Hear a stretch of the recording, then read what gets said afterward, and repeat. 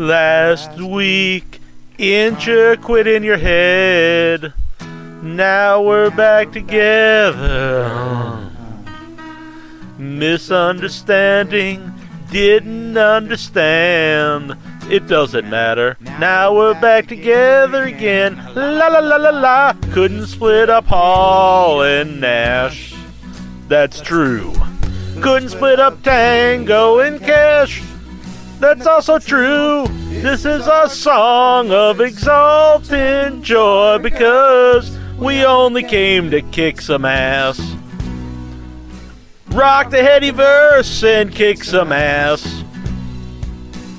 What we gonna do? Better think fast. Like the past. And never coming last. We'll throw a big old cast, y'all. And everyone is invited to the cast.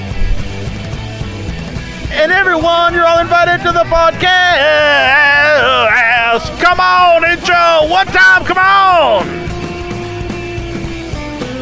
Him and a bar. Oh, wow. Him and a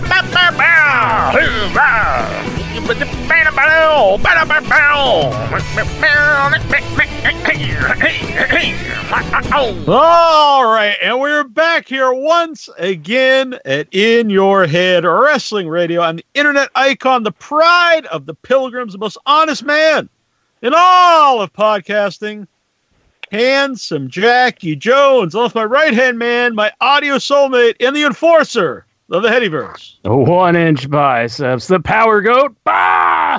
How about that, Jack? Huh? I'm very proud of you. Very powerful Thank tonight. You. I know. I'm pumped.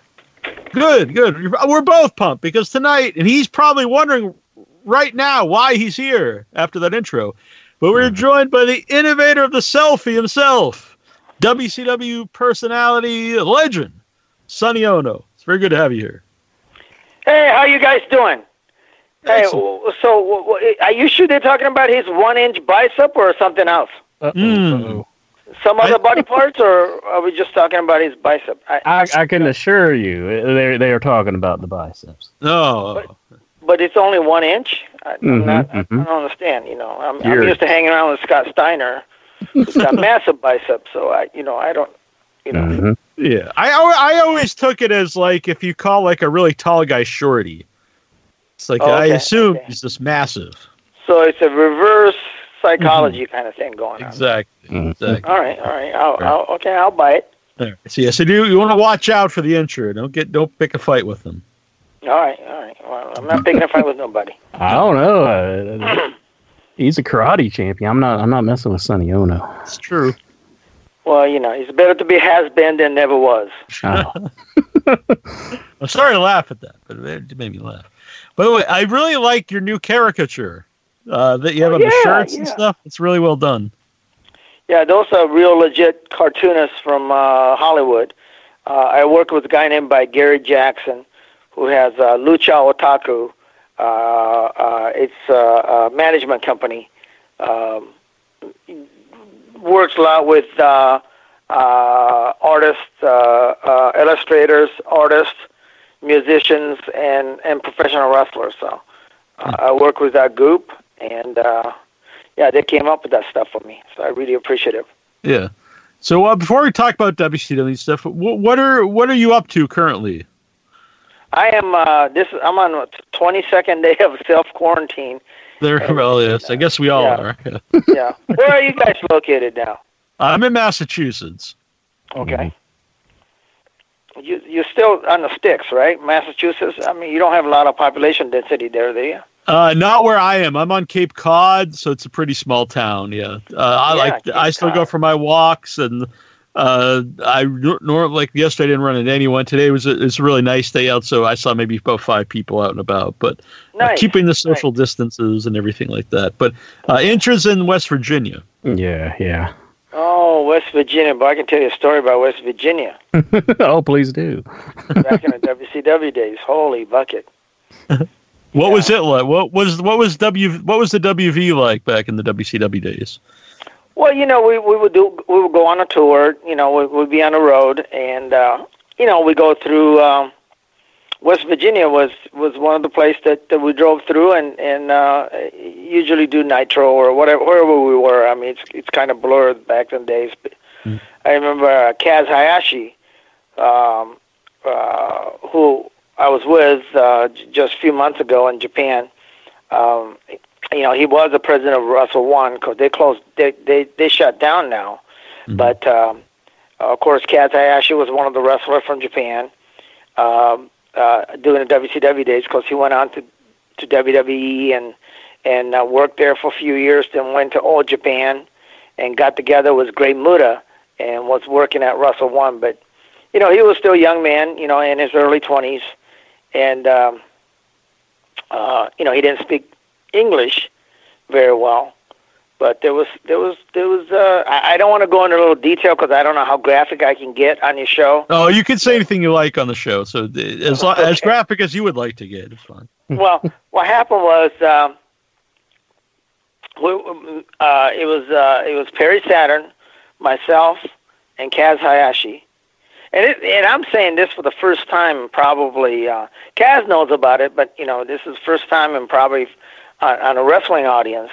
I'm telling this story, so you guys have exclusive.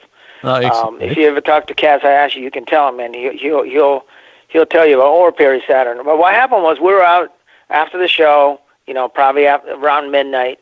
We went to a few of the bars in West Virginia. I can't remember the name of the town, but we're at the club, and it was getting late, and there wasn't a lot of people around, and there was this girl that was really staring at our table, and it was the average looking young lady, but I don't think she had all the oars in the water.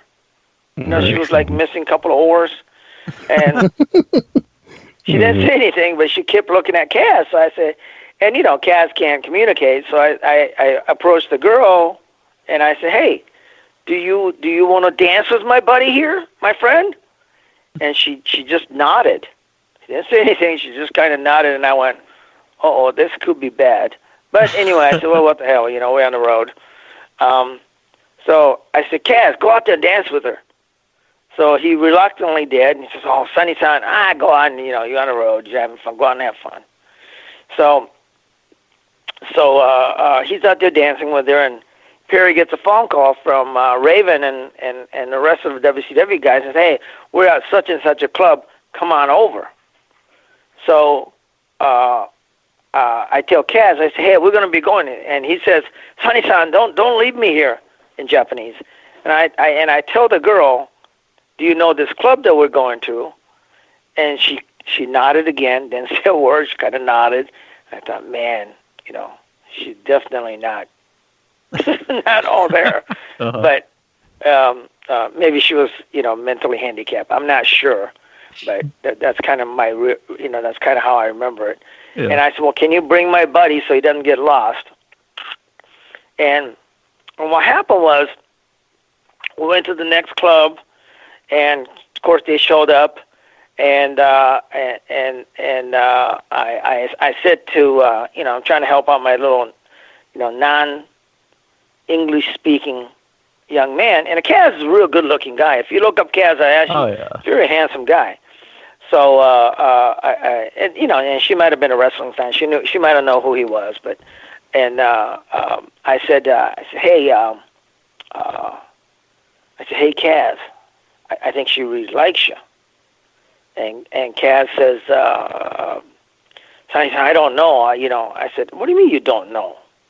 I said, you're not a virgin, are you? He said, well, no, but I said, I've never been with an American girl. I said, well, she's not that American. She's from West Virginia. So I said, I said, well, I said, you might get lucky here.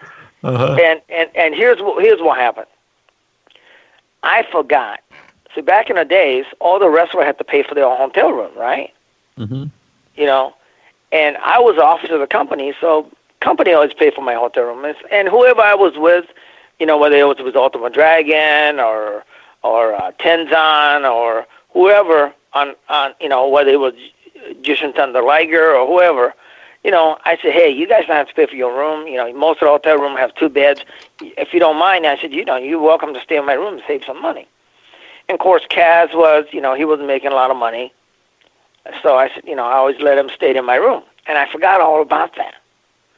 So, all the boys and me, and we're egging him on, says, hey, take her back. You're going to get lucky, Kaz, that kind of thing, right? Mm-hmm. So bar's closing. Kaz takes off with the girl, and I'm thinking, holy shit, he's going to get lucky. And I forgot that he was staying in my room. So as we pulled up to Holiday Inn, and as I get in the lobby, I see the elevator door closing, and I see Kaz and a girl going up to the room. At that point, I realized, oh, shit, he's staying in my room.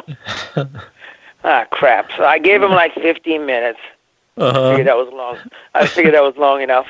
So I go up to my room, knock on the door, open the door, and what I see is Kaz in a bed, and this girl is standing foot of the bed, fully clothed. And I said, Kaz, what's going on? I gave you enough time. He goes, well, Sonny, I don't know what to say. He talked to me in Japanese. And so I had to translate the whole thing. I won't go into real detail, but, like, hey, young lady, if you're going to do it, you can't do it from there, And I had to do the play-by-play. And well, the funniest part of this whole thing was, so Kaz does his business. They get done with their business, I should say.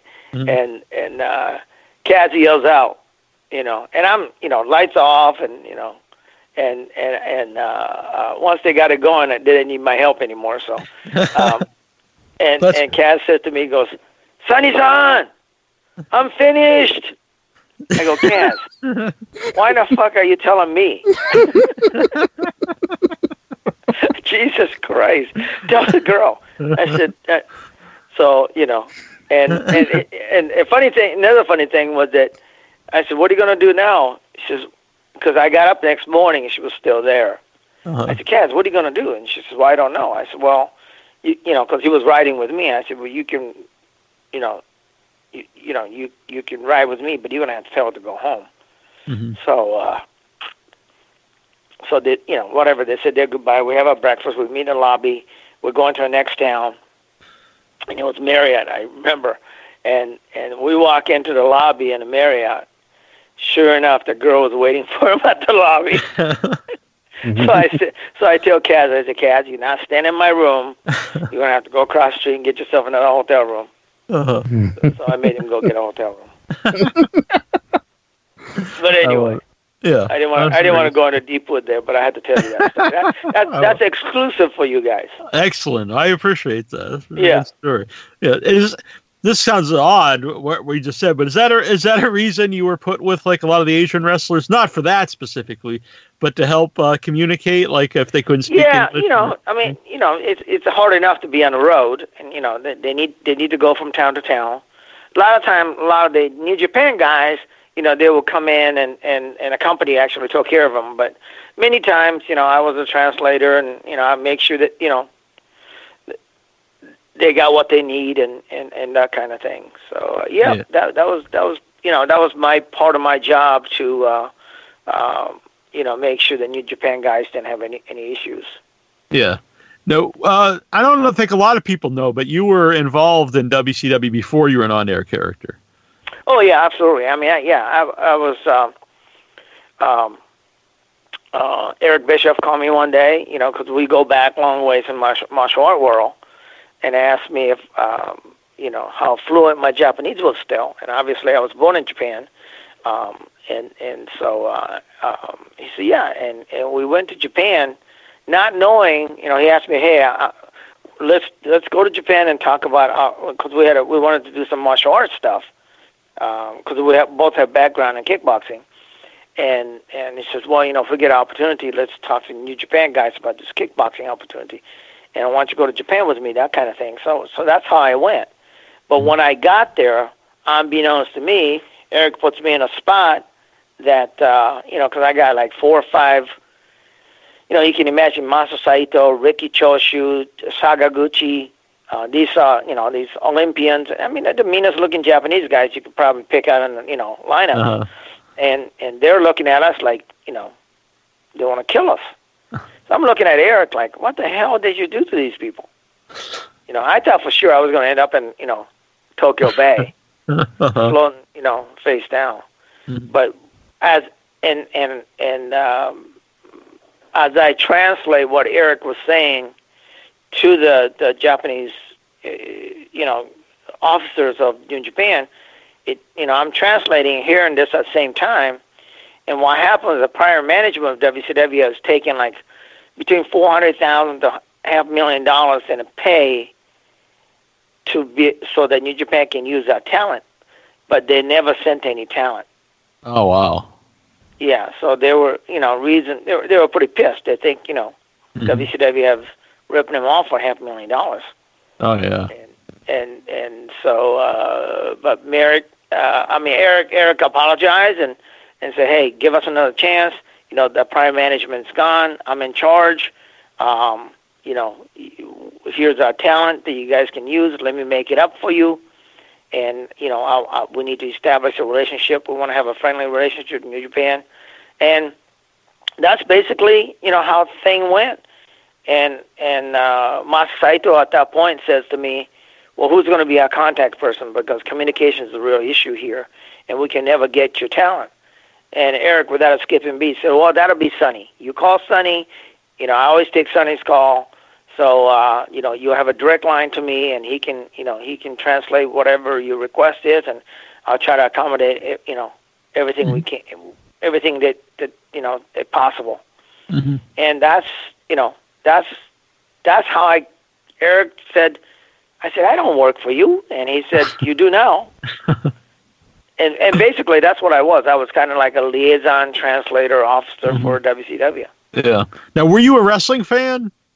Did you know? Well, my wrestling fan because I'm close with Eric. So when Eric was at AWA, and Minneapolis was of course AWA territory. Mm-hmm. So they were, I live in about 100 miles south of Minneapolis. So they would, that's their television, syndicated territory, and they used to come down here about twice a year, and so I used to watch their show on our local channel.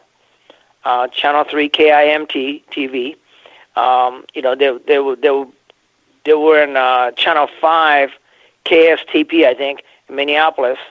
Would have Vern Gagne and of course all the big stars were there. Everybody from Hulk Hogan to Mean Gene, everybody, yeah. Oh, Mean Gene, all those guys came out of there. Mm-hmm. The Vachons, everybody, right? Brad Reagans. All those guys, Rick Rude, of course, the Road Warriors, they all came out of Minneapolis. So, I was a fan, but I had no idea what business, what the pro wrestling business was. Mm-hmm. None. I'm just a casual television fan. So I jumped in with both my feet, and next thing I knew, New Japan wanted to introduce their talent into WCW. So at that point, they needed a mouthpiece. And so Masa Saito, Jimmy Hart, Kevin Sullivan, Eric Bischoff, those guys says, okay, you're going to be a manager, and this is what you need to do. And develop that character that was Sonny Onoo. Now, have you done any acting or any performances before you're on TV as Sonny Onoo?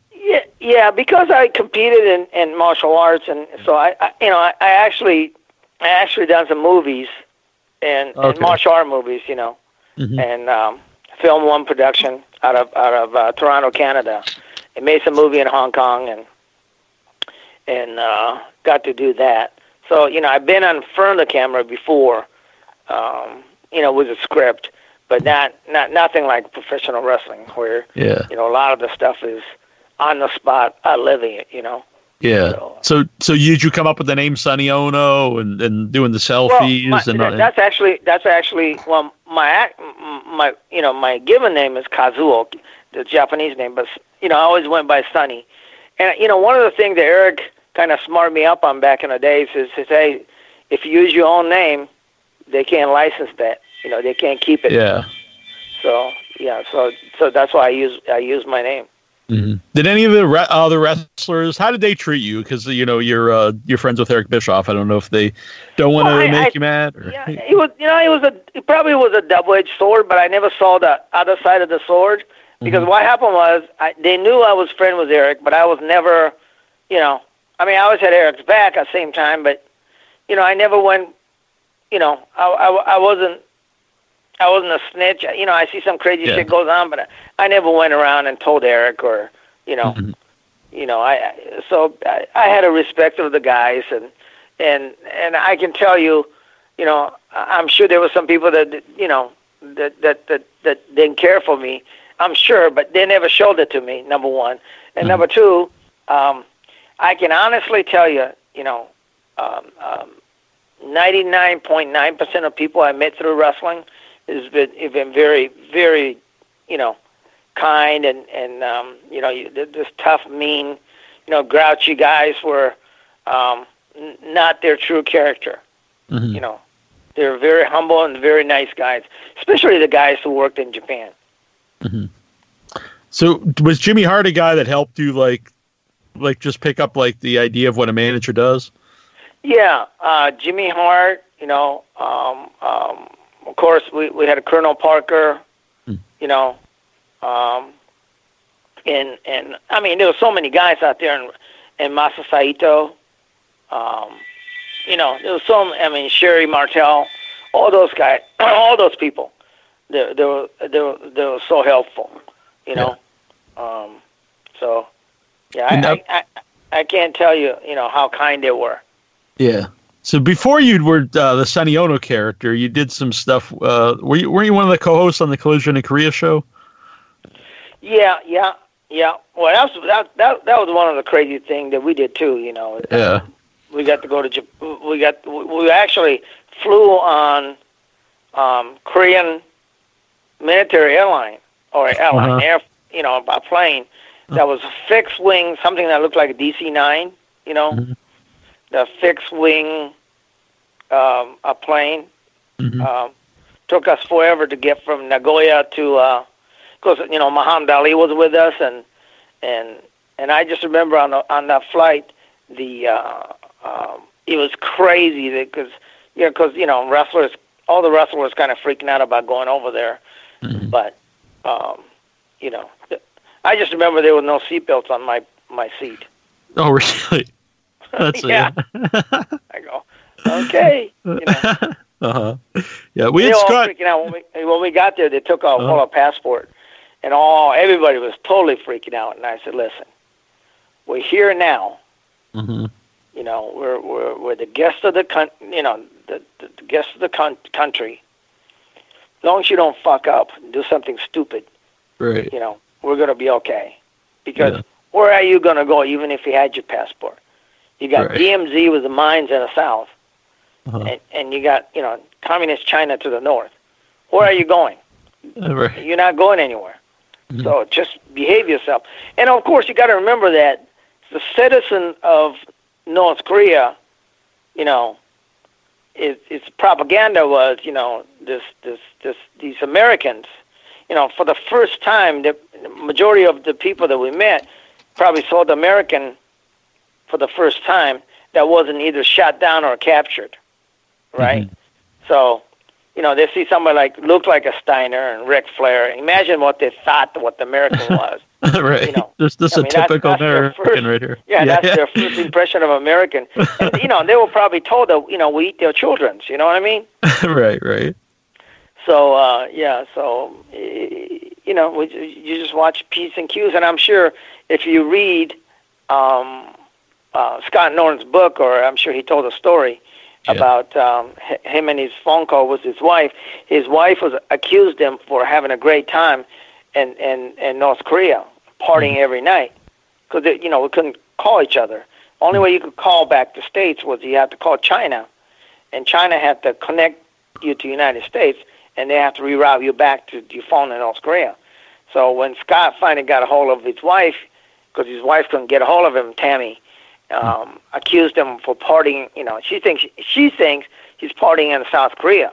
Yeah. We're in North Korea. There's nothing to party about. And of course, when he was describing the North Korea, Scott says something to the effect that, Tammy, you don't understand. This fucking place is just shit. And he probably says something a lot more worse than that. But yeah. Next thing you know, the phone goes dead, and knock on the door. Then two guys with rifles and Secret Service guys take him downstairs, and I think he was being interrogated down in the basement for. And the only reason why he's still not there or dead is because we were there with Antonio Inoki and and it was before the show. Maybe after the show, if he says something like that, he might still be there. Yeah, that's great. Yeah, we had him on the show years ago before the book was out. And he told that story, and it was just he was not a fan of being in North Korea. I don't think so. A lot of people weren't. Right. But it's one of those things. I mean, my thought was I got a call from Japanese government telling me that he said I shouldn't go. We can't guarantee your safety, but man, it's a once in a lifetime thing, right? Yeah, I was gonna say, I mean. Sure, probably at the time it's a little uncomfortable, but to look back and think, you're one of the few people to even be there. Never mind. You actually went there and came back alive. Yeah, exactly right. I mean, and prior to that, I went to South Africa in 1986 when there was still apartheid. Oh wow. De Klerk, who became a president, who eliminated apartheid from South Africa. He was a sports minister at the time, so I represented actually, I was part of the U.S. karate team and went down and competed against Springbok of the South African martial art team. Oh, wow. What was that experience like? Well, we stayed in Sun City, kind of like their little version of Las Vegas. Yeah. And in Sun City, there's no apartheid. Black can move freely. At least that's what they say. Anyway, but everywhere else, it was really weird. You got whites only. And so I was having a discussion with some of the guys, and because we're kind of giving them shit about apartheid, but not directly. So I was having a dinner, this very kind of formal dinner, and I was asking. I said, so let me say this: how does this thing work over here with this apartheid? He says, well, it's, blacks are considered, they had classes of different people. It was almost like a color shades. Yeah. They had the blacks, which meant like Americans. African American was considered blacks. Yeah. Or European African was considered blacks. Mm-hmm. But then you had a native blacks, so that was one category. And so as he goes down, like Indians, like from India, they were considered colored. Chinese considered colored. The Vietnamese considered colored. South Koreans considered colored. So I asked him, I said, well, what are Japanese? Mm-hmm. He says, no, Japanese are Japanese. I go, how in the hell you can tell the difference between Japanese and Chinese or, guy from Singapore? Mm-hmm. He says, well, no, by who you guys come with your passport. And I go, well, no, what I'm saying is, how do you guys define coloreds then? Uh-huh. Then he couldn't answer me, and I said, no, I know the answer. He said, well, what do you mean? What do you think? I said, because I look out your window, and I see Toyota factory here, and I see Mitsubishi factory here. Mm. So there is no colors. It's the main color, what we call in America, green. Yeah. So if your country was investing in South, Africa, then you weren't, you were okay. You know what I mean? Yeah. But it's kind of weird, and I'm glad, that racism or whatever the apartheid is gone, and later on in the years, actually, I got to talk to President de Klerk about my time in South Africa. And I won a gold medal there, and doing African Games, so. Well, I didn't know you're a gold medalist. Yeah. Well, it was African Games, They okay, still, that's pretty wild. Yeah. Yeah, back in the days. Yeah. So, like I said, it's better to be never was. Then I'm a has-been, but it's better to be has-been. No, I mean, I can't talk about a gold medal in any game. So, but I did win a trophy in chess club in the 6th grade. So I got nice. That. But yeah, so did you ever have to use like your martial arts in like real combat? Like outside of outside of combat. Yeah. There was a couple of incidents, not many. Now I can count in my one hand. Yeah, but it's usually doesn't. It's not like usually it's not like on like in a television. It's usually never a fight. You know what I mean? It's usually 1 or 2 blows or 1 body sweep or something like that, and it's over. Yeah. So I assume that was the connection with Ernest Miller when they put you guys together was the martial arts. Yeah. We both come from martial art. He was actually instructor for Garrett Bischoff, who's Eric's son, and that's how that connection started. Well, was he as funny, just out of character as he was, on TV? Yeah, I talked to Ernest probably 2-3 times a week. Every week, we've been friends then. We're still friends, and he still does. He still actually competes on the senior divisions, and I think he was a world champion a couple of years ago again, and he's acting now. Of course, he was in a movie, The Wrestler. And he on local television here in the United States. Well, I guess you guys are in the United States. That show MacGyver? Oh yeah. Yeah, he done. He actually in that I think he plays a Captain Walker, Army Ranger or something. Actually, cool. He's coming up. That episode's coming up pretty soon. Oh, that's very cool. Yeah, he still does those things, and he does well. Yeah. When you're managing someone who doesn't need you to speak for them, like was that as fun or like what's the role because, there? If you really were paying attention, Ernest Miller didn't win a lot of matches, right? And yet he was over because because he was so entertaining, right? And people love to see the big mouth guy lose. So, that was usually kind of our formula. So I was a lot of time his side. I played, when I was with him, I didn't play his mouthpiece. I played his sidekick. You know what I mean? And I wasn't doing, I was doing hardly any talking, but I was the reason why he lost a lot of times. I would try to help him or he would try to save me and, something would happen and he would lose a match. So, so there was a reason why I was there, but I was there more as, Jackie Chan and Chris Tucker kind of thing, Yeah. And so, but we had so much fun doing what we were doing, man. I can't tell you, Did you? And it's a lot more fun doing like TV taping for Saturday nights, and syndicated shows and stuff like that, Yeah, why is that? Just because they're looser? You don't have. Well, they let us do what we wanted to do. Yeah. At one point, Jimmy Hart was in charge of Saturday night TV taping, and so and he would let us do what we wanted to do.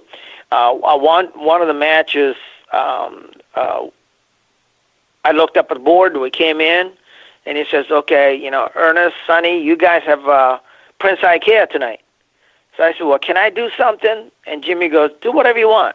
I said, "How much time we got?" So they give us our time, and I said, "Well, Ernest goes in, does his things in the ring," and I would tap on Ernest's shoulder, and I go, "Ernest, and I would ask for the mic, and I generally don't speak. So, what do you want, Sonny? So I said, Ernest. I said, I got a surprise for you. I said, you know who we have tonight? He says, who? And I said, Prince. Purple Rain, Prince. And we would start singing Purple Rain and Ring. Uh-huh. And of course, in Prince Ikea would hit and go into the matches. Then next week we had a guy named by Al Green, who was a kind of he was a wrestler with WCW, kind of journeyman kind of guy. So I would go, hey, I'm sorry about last week. I made a mistake about the Prince, but this week I really got it. You got Al Green, like let's get together. Right, and right. we start singing and shit, Uh-huh. So they would let us do some stuff like that and have fun, Mm-hmm. How long were those Saturday Night tapings? TV was a lot more fun. Yeah. How long were those tapings? Well, the matches, because we would do syndicated shows. Some of them go on the syndicated show, and some of them would be for a Saturday Night TV taping. So, I think the show was an hour long, but we would tape, a lot of time we would tape 2 weeks worth. So when we go do the show, some of the part will be for Saturday night, some of the part will be for syndicated show. So we'd be there having like 3 hour, working for like 3 hours. Yeah. Not too bad though. No. Yeah. But when Nitro really takes off, like, what's that atmosphere like to be, in front of this huge audience every week, and also everyone's just, so loud and into the show? Yeah, I mean, for me, especially when the Nitro started happening, obviously when Nitro went from 2 hours to 3 hours, and and of course we had Thunder. Mm-hmm. We needed talent. That's when a lot more Japanese were utilized. We brought in Great Muta, Chono, Tenzan, Masa Saito, Kanemoto. I mean, a lot more, top New Japan stars showing up on our television. So that's why, and because I was managing all the Japanese, that's why I was on, if you look at the WWE, Monday Night Nitro shows, most of the show I'm on it, the period from 95 to right up till the tail end of 2000, I was probably on every show. Yeah. But it was fun, man. For me, not knowing a lot of the business side of it, just taking care of the talent, because that was one of my jobs. So I get to expense their dinners and stuff, and we go out and eat. Yeah. And so we had a pretty good time. What were the Japanese guys like? What did they feel like?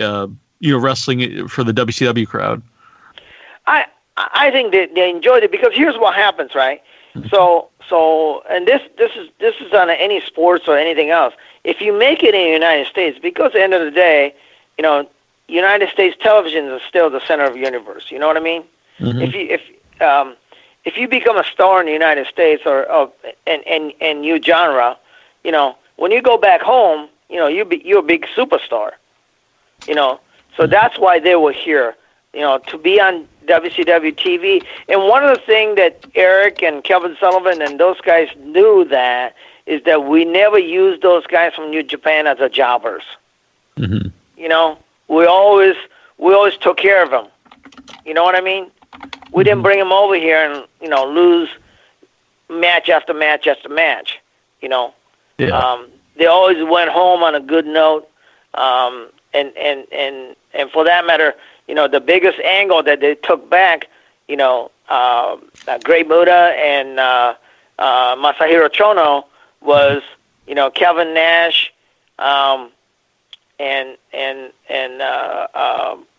it was Kevin. It was outsider version of New Japan, NWO Japan, so it worked out really well for them. And that angle, even to this day, is the biggest angle they ever had. In 1998, they sold over $7 million in an NWO T-shirt in Japan. Oh wow, that's pretty awesome. Yeah. Yeah. Did Do you yourself have anything from WCW, like a NWO, Japan shirt or anything like that? Yeah, I have, but there's a lot more. I mean, I put a lot of them on the eBay and sold them. I have a few things probably left, but yeah, most of the stuff, there's a lot more people out there who think it's worth a lot more money than I think. There was a guitar that was first NWO event. NWO pay-per-view was in Cedar Rapids, Iowa. I think it was in February. It was like coldest day of the year, and part of the segment where Eric broke an NWO guitar over a giant's head. Right. Paul Wright.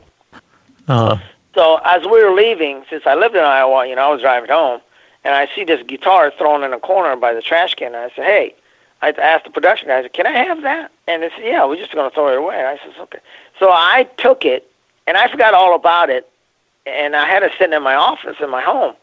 And one day my wife said, hey, you need to clean this crap out of your office.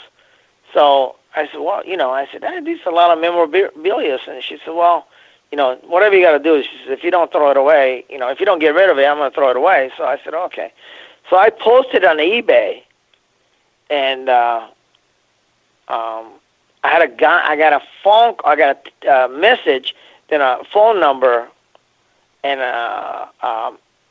I responded with my phone number. A guy called me from Australia, wanted to buy the guitar, and I think he paid me like $500. Oh wow! Yeah, and he wanted FedEx, and I think it cost him like $400 of FedEx. And yeah, he says he's going to put it up on. And I was a big wrestling fan, but a lot of these fans, they want those memorabilia, Oh yeah, definitely. Yeah. Yeah, so I saw a bunch of the stuff that I had. Intro, you got a question from the chat room or Facebook? Yeah, I got one from Facebook. Vince Rudo, he wants to know, what are your memories of XWF? Well, XWF was the Jimmy Hart called me and said, hey, we're doing this XWF, and there was TV taping, and I think in the Universal Studio. So I managed a couple guys like Vapor, who was an Asian American guy out of California. And my most memorable thing about XWF was you guys all remember Jimmy the Snuka. Oh yeah. His son was wrestling my guy named Vapor, and the finish is gonna be double splash by Jimmy the Snuka Jr. and Jimmy the Snuka. And I said, who's the Jimmy the Snuka gonna splash? He said, well, that's you. I said, I'm not taking a splash from Jimmy the Snuka. I'm 135 pounds soaking wet. I'm not going to have anybody who weighs over 200 pounds. I mean, I see what Jimmy the Snuka does. His finish. Oh, yeah. And so I said, no, man, I'm not doing that. And he goes, no. And so Jimmy comes over to me. He goes, listen, brother, no problem. No problem. You just lay there. I'll take care of you. I said, oh, okay, all right, okay. And just before we're going out for the match, we have the match and then we know the finish, and it's a double splash. So, because I interfered, Jimmy comes out and throws me in a ring and so on.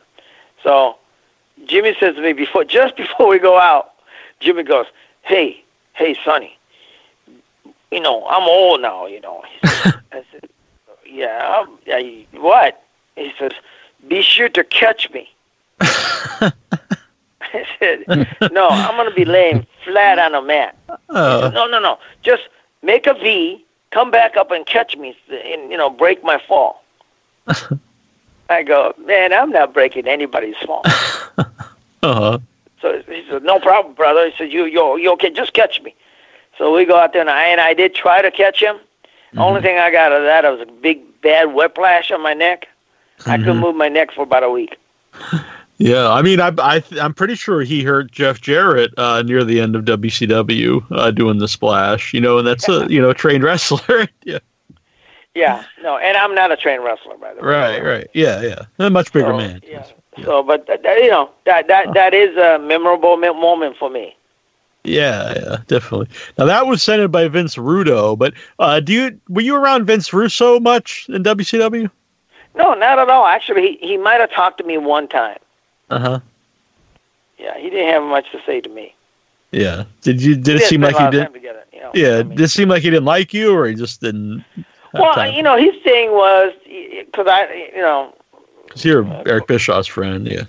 Yeah, Eric was gone when Vince Russo came in, and I don't know if you guys know this or not, but he made a public statement when he came in on the WCW, one of the WCW platform, saying that he's I'm paraphrasing now, but he says, "I'm from America. I don't want no Japanese and I don't want no Mexican on my television." Yeah. And proceeded to fire all the Japanese and Mexicans, almost all of us. Uh-huh.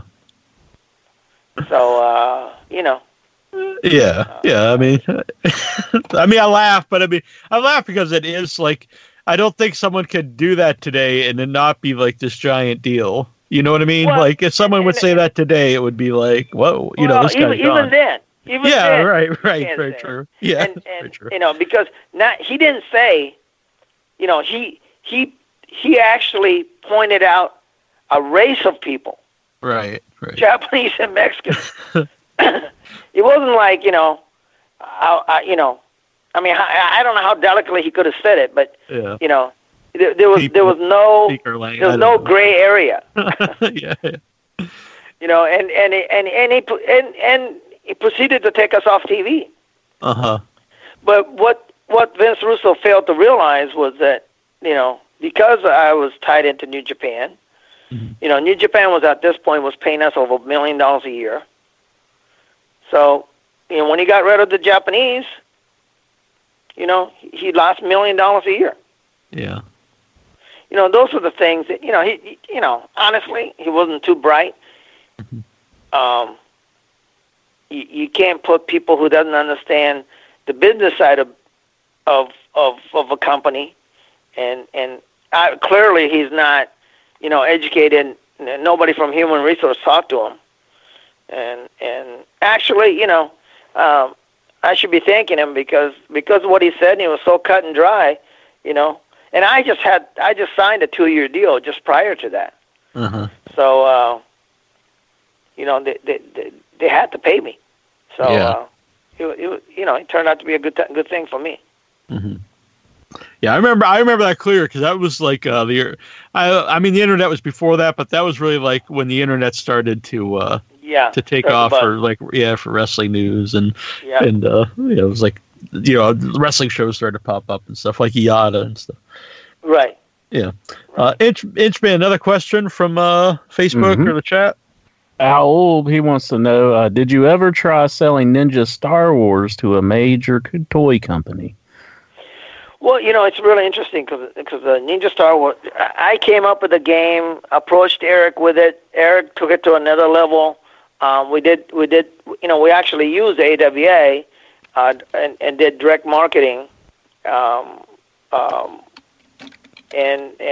But to answer the question, no, we never did. I mean, we still own it. There is some interest. Matter of fact, Conrad Thompson said that if you remanufacture them, he'll sell them on his podcast. That's pretty funny, actually. Yeah, that's pretty awesome. So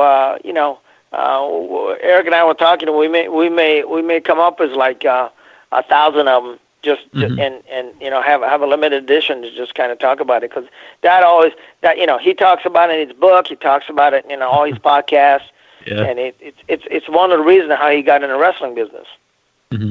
Yeah, wrestling fans would definitely buy that. I mean, that's like it would be a very funny collectible for tons of wrestling fans. Yeah, right. You wouldn't want to open it, leave it in the package, and it'd be very funny. It'd be a great gift for somebody. Yeah. I like it.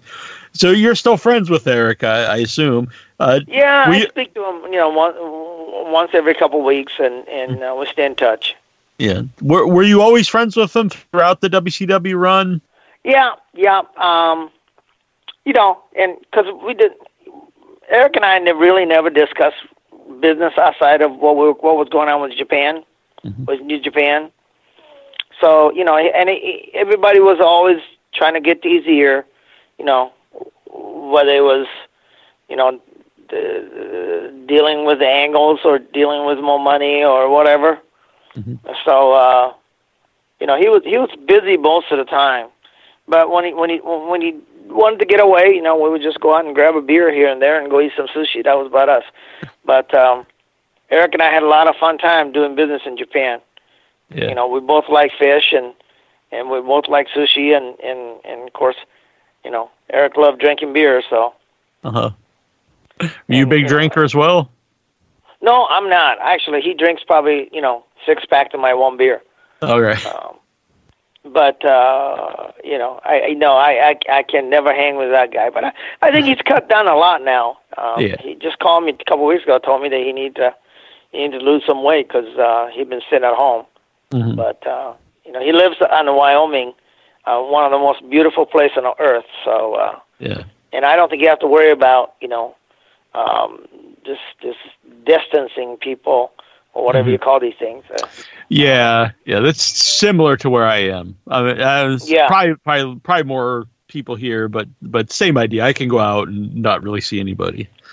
Yeah, I walk my dog, and you know, like today was beautiful days. I saw a couple of neighbors in their yard, but you know, all the homes out here are, you know, on an acre lot, so you know, I barely see anybody, which is nice. You know. Yeah, definitely, especially right now. I'm glad I don't live in the big city at the moment. Oh, I can't imagine living in New York today. Yeah. Or LA. Yeah, terrible. Answer another question. Sure. Yeah, I got another one from Al Ulb. It's I'll try to clean it up, but Tony Schiavone claims that you used to call him while you were having relations. Is there any truth to this? Okay, say it again. What's the question? Tony Schiavone, he makes the claim that you would call him on the phone while you were having relations with a female.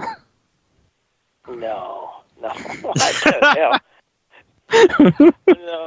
So it's untrue. No, it's absolutely untrue. Because, you know, I mean, I have no reason. What were we calling Tony and brag about it? I guess that's what Schiavone was claiming. Maybe you were trying to get some play-by-play from Tony Schiavone, like you were for Kevin Nash. Possibly. You know? Right. Yeah, I never got to do a lot with Tony because you know he was an office guy, and the only time I would see him at the office, but you know he's a great announcer, he's one of the best, and never got to do anything, you know, aside from me playing my character. Yeah. You know, when he would interview me or something like that, but never got to work a lot with him.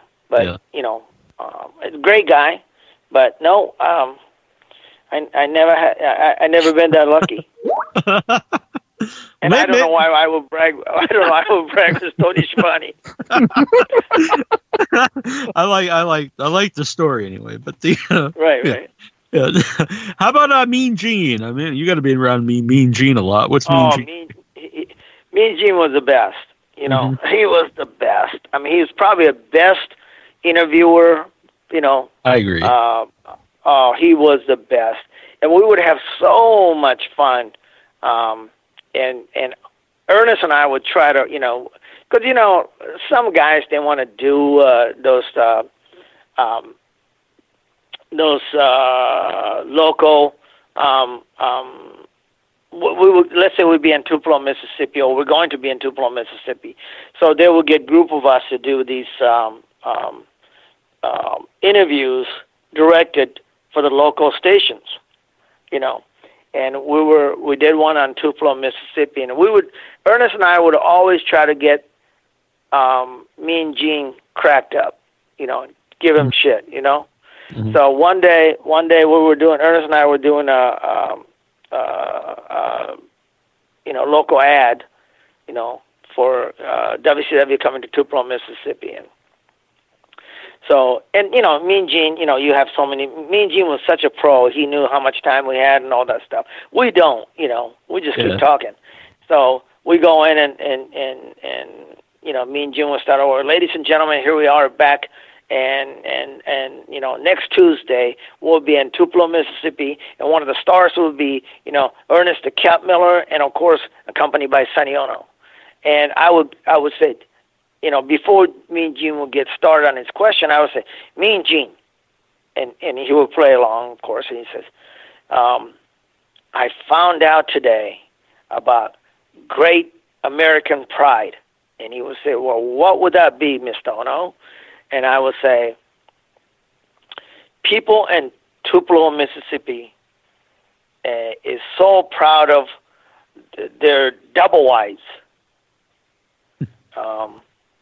Everybody talks about double wide in Tupelo, Mississippi, and their pride and joy of double wides.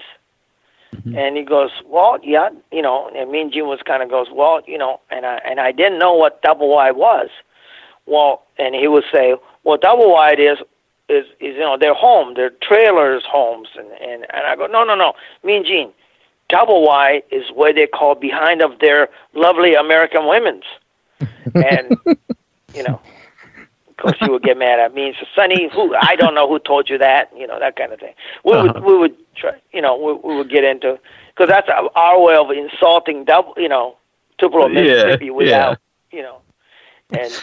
so. But Mean Gene was the best.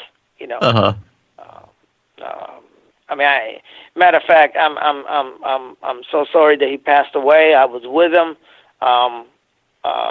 Like months before he passed, I think we were in New York at one of the autograph signing deal. Mm-hmm. But very kind, and really smart. I mean, he's an icon in the business. Oh yeah. And I agree. I don't think there's anyone even close. As far as like what he did, the interview guy, like the backstage interview guy, or later, at ringside interview guy. Yeah, without a doubt. But who's another guy who's so great was, we talked about Jimmy Hart, but Bobby Heenan was such a great help to me. When I was, this nervous little Japanese guy who was kind of thrust into the, representing all the Japanese and wrestlers, and Bobby Heenan was the best, and he's wit, he was so quick, I mean, he give you like 4 zinger before you could even, focus on the first one, and Remember, Bobby Heenan's the one who sold me this. The storyline was he sold me the first hour of Saturday night TV taping. Saturday night TV show. Oh, really? Yeah, that was a part of the storyline. So Mm-hmm. the first hour of Saturday night was brought to you by New Japan and Sonny Onoo. Yeah. We did that for a little bit. That was a lot of fun. Yeah, he's definitely the best. Bobby Heenan, best manager, and just so funny. And we were really lucky enough to have him on the show years back. It was definitely one of my favorite times ever having him on the show. But yeah, just I remember growing up watching him as a manager. He's the best, and then as a color commentator, and just one of the funniest guys in wrestling ever. Oh, absolutely, and so quick-witted. I can't, just amazingly smart. I mean, it was, obviously amazingly knowledgeable about the business, and I used to just love listening to those guys, and they were so kind to me. I can't tell you. I mean, I really cannot tell you. Mean Gene, Jimmy Hart, Bobby, all those guys were very, very nice to me. Mm-hmm.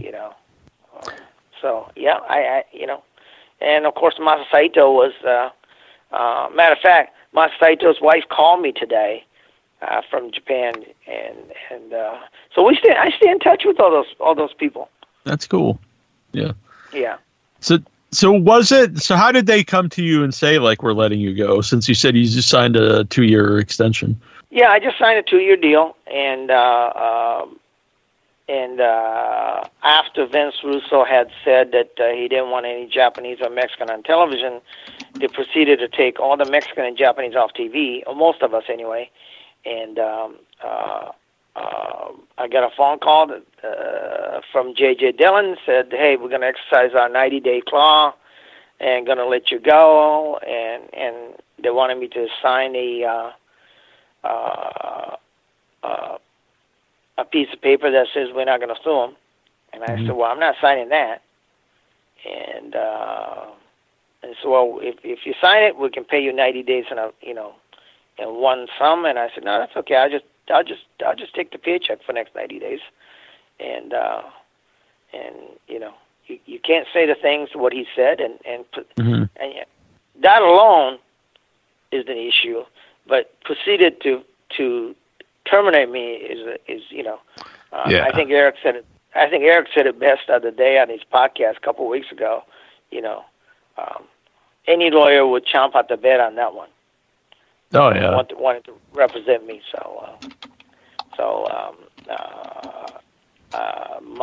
My attorney happened to be the former Attorney General of Georgia, so I went out and got a real good lawyer, and everything worked out fine for me. Mm-hmm. Was that the lawsuit that came later, or was that a lawsuit at the time? That lawsuit came actually right at 2000. Yeah. Mm-hmm. Yeah. Was there any more? Yeah, go on. Sorry. No, people talk about it as it was a discrimination lawsuit, but it was all there was a lot of people was suing the company at the time anyway. But it was never a class action suit or anything like that. It was just a lot of different people suing for different reasons. Mm-hmm. Yeah, and honestly, like you just said there, I mean, just that statement alone, it's like, to me, it's kind of a no-brainer. So, it's kind of insane that even happened. I mean, it wasn't even a gray area, right? I mean, you can't say he wasn't performing. He wasn't, you know what I mean? He wasn't getting a rating. It wasn't none of those things. He wasn't by my performance. He had nothing to do with my performance. They didn't come out and say, hey, we're letting you go because, your performance, or if I did something that was against company rules or anything like that. The reason was, and reason being, or one have to assume, when a head booker says, I don't want any Japanese and I don't want any Mexicans, and there's no gray area. Yeah. I don't want to advocate lying, but at least lie and just say, hey, we don't like your performance. Right. Yeah. Your segment's not getting the rating or whatever. You know what I mean? I mean, it couldn't. I mean, there was none of those. It was just, I mean, if he had Vince was a half a brain and knew the business side of it, he would have never said it. Yeah. And there's a lot of ways to say no, right? Yeah. There's a lot of ways to skin a cat. Yeah. And he was just that arrogant and stupid. Yeah. In any business, not even just the wrestling business, but any business. I don't care if he worked at Walmart. Right. I mean, can you imagine a district manager or for that matter, personnel officers, people who have the power of hire and fire people, came out and says, hey, moving forward, Walmart is an American company, so I don't want any Mexican descent or Japanese descent to work in Walmart. How do you think that'll go over with any company? Yeah. Just it's insane. Yeah. Did you ever had any talks with WWE to ever go there? I had a couple of inquiries. There was a guy named by Kenzo that they had for a while. Right after I did get a call about possibly working with him, and one of the biggest thing was that I actually had a job offer was when TNA started. Jeff Jarrett actually flew me to Las Vegas, offered me a job to work for TNA and do what I did, same kind of stuff what I did for WCW. Try to get a partner company in Japan to work with, and I'll be on camera talent as well. And Jeff was very nice. He offered me a job, and actually I'm the one who declined that job because I was still in litigation with WCW. Mm-hmm.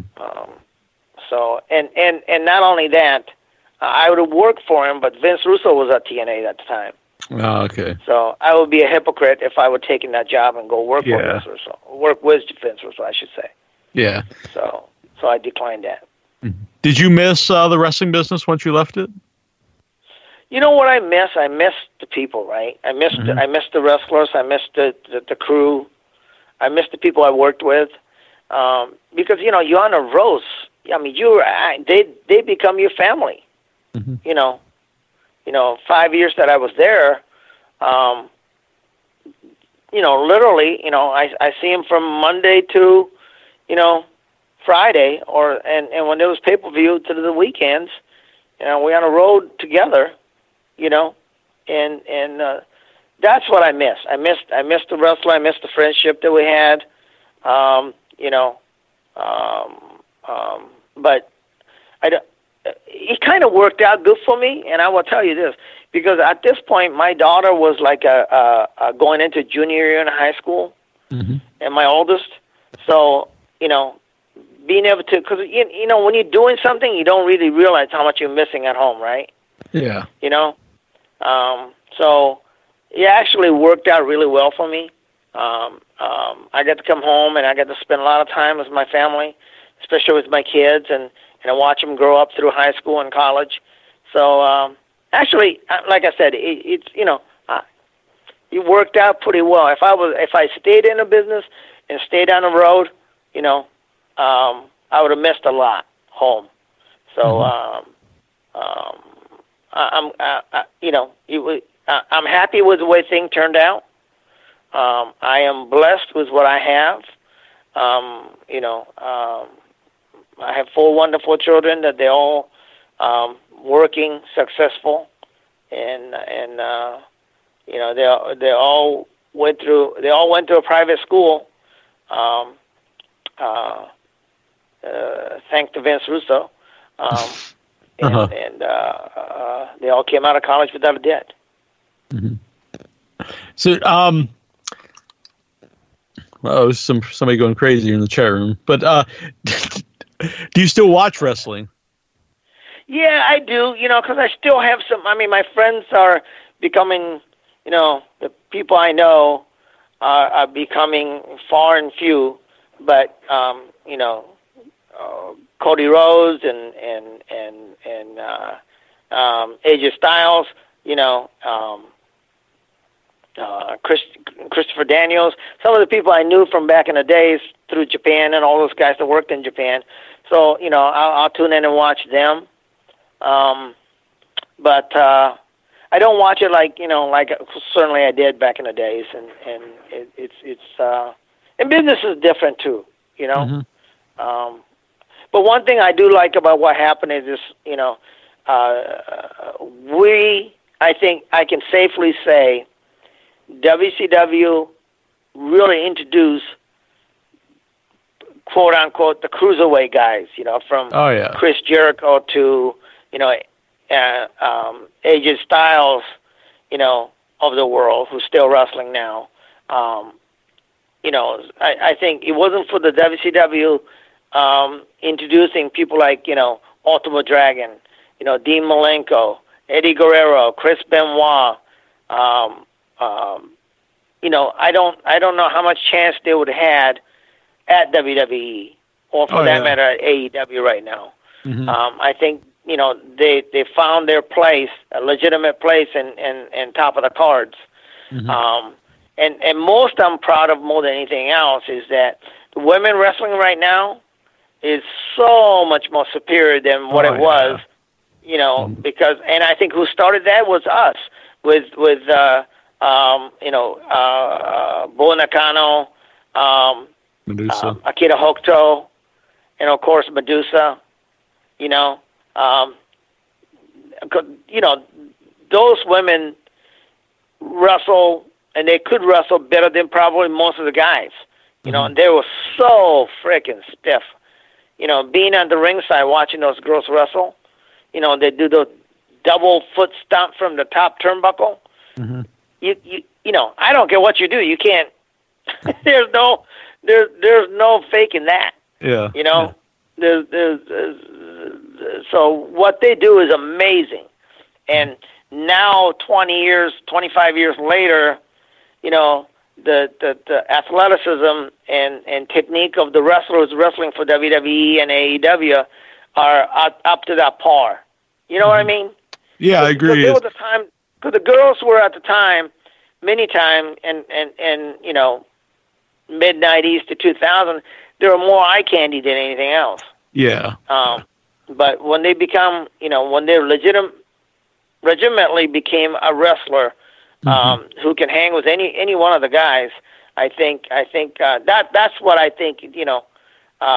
The byproduct of what happened, when I was there at WCW. So I'm really proud of that. Yeah, I agree. Like Charlotte today, I think is one of the best all-around wrestlers, regardless, male or female. And and you talk about the style there with Dean Malenko and Eddie Guerrero and Jericho and all those, and the luchadors and stuff. That's really the modern style of wrestling today. It really is. Without a doubt, it's a hybrid.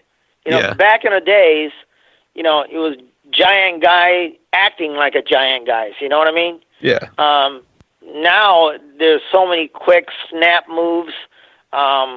It's including many of the lucha styles. Mm-hmm. But problem was, if you just go watch a lucha style, there's too many whiffs, I should say, right? Mm-hmm. And Japanese style being really stiff and sharp. So when you blend all that together, is where we are right now. I think that's what makes it a lot more interesting and a lot more believable. Yeah. I think today, right now in wrestling, like the actual in-ring wrestling is more important than it's ever been ever since I've been watching it. I agree with you. Yeah. Yeah, I'm a big fan of AEW, so I've been enjoying it. Now, I'm not a fan of no crowd wrestling, but I understand there's nothing really you can do about that. Oh, I can't imagine how hard that is for performers. Yeah, I would agree. Because back in the days, two legendary guy and only thing they knew was who was going over.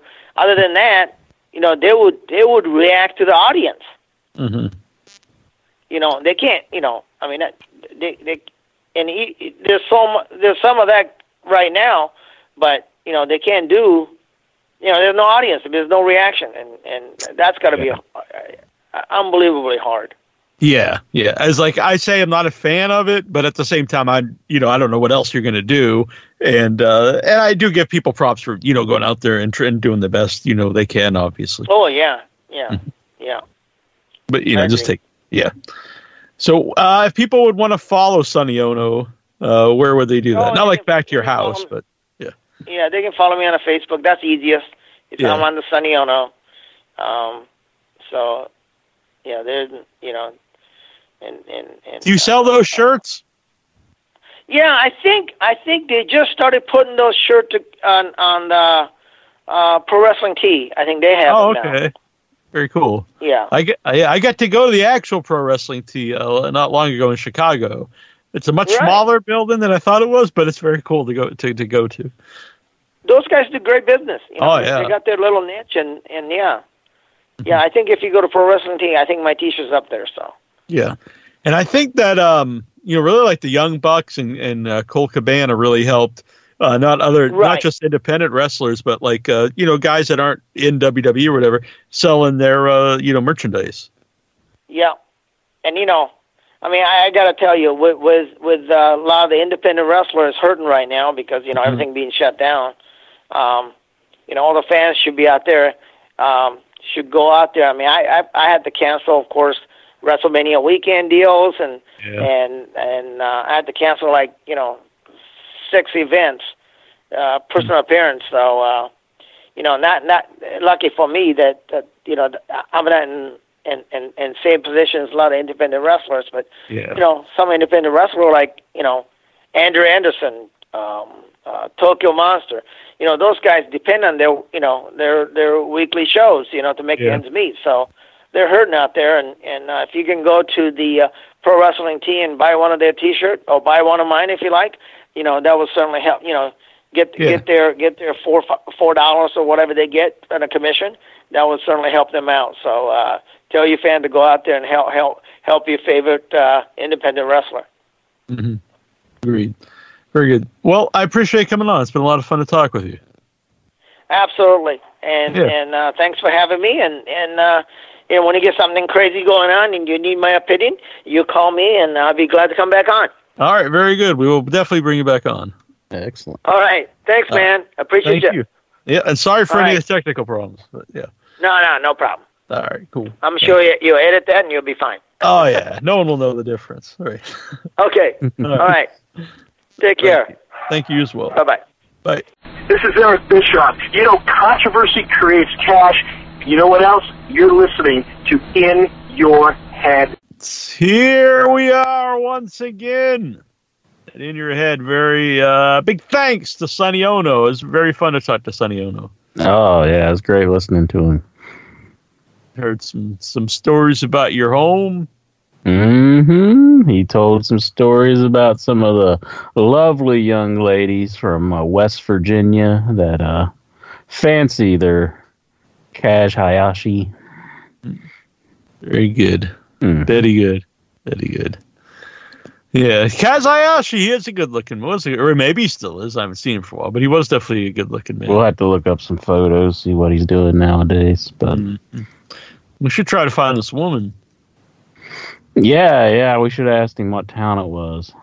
Mm-hmm. Instead, just get her side of the story. Mm-hmm.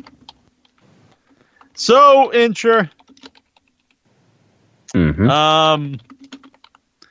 I'm just replying to something quick. If you guys want to call in, it's no calls, but you can Skype and jacking off. But wait till we're done with WrestleMania, then we'll take your Skypes. So WrestleMania intro was this week, and I had a bold prediction that this would be the greatest WrestleMania of all time. And it was going out on the limb. It was. Sure. I was the limb taker, the limb going outer, whatever you want to say. And I'm a man. I'm the most honest man podcasting. I'll admit when I'm mistaken, and I think it's safe to say I was wrong on that. Yeah, I think you're definitely safe in saying that, but I mean, I don't know how you could make that prediction, but I was just kind of being goofy. But yeah, I really did think it was just going to blow my mind. Maybe it did blow my mind, but not in the way I was predicting. I can't remember ever having a feeling of utter boredom. Yeah. And just dread of having to finish a show that I had on this WrestleMania. I agree 100%. And it was literally nothing I would say was good. Well, I know you weren't a fan of the Bray Wyatt, John Cena bit. I thought that was honestly the worst thing I've ever seen. And that's not hyperbole. The absolute worst thing I've ever seen. I'm just going to say I think it was a departure. It wasn't great, but it kind of broke up the monotony. I will never watch wrestling again if this is the future of wrestling. That's not a joke. I will just stop watching. Yeah, I've never seen anything worse. It was totally insane, and I understand that they replayed it on Raw. I couldn't work myself up to watch. I couldn't either. I had no interest, and then when I heard that they were re-showing that, I even had less than no interest. Mm-hmm. I heard Nia Jax made her return, but yeah, Nia Jax, I believe Big Show. I think Big Show actually went for the title. Oh, really? Against the Braun, was it? No, What a show to switch two titles. The show that's got no crowd. I'll say some people worked very hard. I don't think everyone. Some people are saying everyone worked hard. I don't actually agree with that, but I do think some people worked hard. Yeah. I found the like besides like the craziness with the Bray Wyatt John Cena match and the Undertaker match, I think the strangest thing that I've seen was the ladder match. It was just so odd watching them have like this ladder match where like ladder matches are designed for the crowd's reaction. I mean, all the matches are designed for that, but especially the ladder match. I just found that really strange to watch. Oh man, it was bad. Yeah, I just stopped paying attention a lot of times because I would. I think I don't know if we're in the minority, but there do seem to be a lot of people who love this show, and for the life of me, I don't understand. I'm not gonna say you're wrong. I'll just say if this is what wrestling is now, just matches with no one there, and then bizarre, movie things. It's passed me by. I'm done with it. Yeah. But hopefully we'll have crowds again at some point. I think they said. I don't think they predicted like August maybe but who knows when we'll actually have crowds again. I don't know. I know that. I guess they. Did they try though? I mean, did WWE really think that it was going to work, or did they? I don't know why you'd even do this show, to be honest. Yeah, because first of all, you see, okay, it's got no crowd. There's a ceiling fan, like right there, prominently in the show, and it's like it's like you've ruined WrestleMania. You've ruined it to me anyway. I mean, I would strike this from WrestleMania. I would give this the Benoit treatment. This show I would just erase. I'll be like, we don't need to put this in the archives. Are they ever want to show footage of that? And then the commentators sometimes like, it's WrestleMania. Make your moment. It's like, I know you can't just say the show sucked or something, but come on, I can't be watching this show and there's a ceiling fan there, no one there, and they're supposed to make your WrestleMania moment. I mean, come on. The only highlights, I mean, I guess you could show something from the Boneyard, or I wouldn't show anything from the other one, but you can't show like highlights with a ceiling fan and nobody there. Like you show Andre the Giant getting body slammed by Hogan in front of 93,000 people, and then you cut to like Otis like in front of nobody going, oh, yeah. I mean, it's not exactly the same. And that's not a knock on Otis. I'm just saying you could say anybody in front of nobody. Let's see how you feel about this. I would say the first night was better than the second night. And I'm kind of surprised by that. I would agree, but I think for a couple things, for one thing, I just could not take the Cena thing. I thought was the absolute worst thing I've ever seen. Maybe not even just wrestling, just the worst thing I've ever seen. And the other one, as dumb as I thought it was, at least it was a fight of some kind. It's clearly this weird scripted thing with a score, but at least it's like it's a battle. So it was kind of really dumb, that in a dumb way that made me laugh a little bit. I thought it went way too long. It's definitely not something that I'm really into, but I can give that a pass. And I also think, so it's your first night of watching all these, matches with nobody. Then a second night comes of it, and it's like, I got to watch more of this. So in a way, it's like it's probably going to come off worse anyway, just because it's the second night of crowdless shows. Yeah. But I would say the first night was better. There are people that like they love the two title matches simply because Goldberg and Brock lost. But I mean, come on, those matches were not good. Would you have liked to have been the person who won on this WrestleMania? No. That's when you got the belt. No, I think they should have okay, this is not the Braun thing. First of all, there's no build at all to him winning the belt, so that just didn't even make sense to me. And then the other one, Like you've really built this guy, and I think he's the guy to put the belt on Drew McIntyre, but not at this show. Just be like, well, let's wait till we can actually give this guy a real moment and get momentum behind him, because we're not going to do it at this show. It's not the show to start like the new generation, the new era of wrestler. Like you wouldn't have put like imagine a Stone Cold the night he won the title if it was in front of nobody. There is no reason they should have just postponed. I mean, to put on a WrestleMania in this fashion was just, I think, one of the biggest mistakes they've ever made. I agree. It was just awful. Imagine if you did buy it and paid $70, and then the next night they showed like the matches on Raw. Oh yeah. I couldn't imagine anyway if you bought it for $35 a night. So if you bought it for $70, I don't know. Like I almost wonder, like, do I want to pay the $10 for the network? You know, like I agree. Should I cancel until like wrestling comes back? Yeah, I can't watch I don't even watch the free shows, but I don't want to watch these pay-per-views like this. Mm-hmm. And he said on the bright side, they didn't make you sit through 6 to 7 hours straight. But why does it have to be that long to begin with? Mm-hmm, mm-hmm. Why of all the times to do 2 nights? Well, I imagine in years past, there's been wrestlers who really complain if they don't make the show. But this year, do you think anybody would have complained if they weren't on the show? And I agree with the Clinton on the Facebook page. Someone's like, "Oh, well, they need the payoff. Just pay the guys." Be like, "Well, we can't do the battle royal because we can't have more than so many people." Blah blah. Here, we're just giving you guys a WrestleMania payoff, but we just can't have all these matches. Because no one wants to watch, 4 hours of this. Mm-hmm.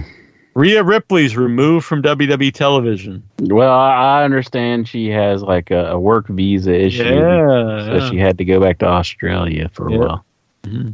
And legal alien. Got to build a wall around Australia.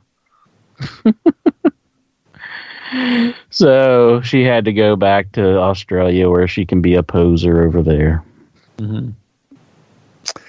I don't know. I feel something very disingenuous about her when she comes in and she looks like just your average WWE female wrestler, and then she's like, "Well, I'm going to shave all my hair off now, and I'm going to get tattoos all over my legs." And I like that look better though. And she was all in bright clothes at WrestleMania, which I thought was strange. But I actually thought that was probably the best match of WrestleMania. We're one of the best ones. I thought like they worked really well. I mean, anything in front of no crowd is not good, but like that one was technically good match.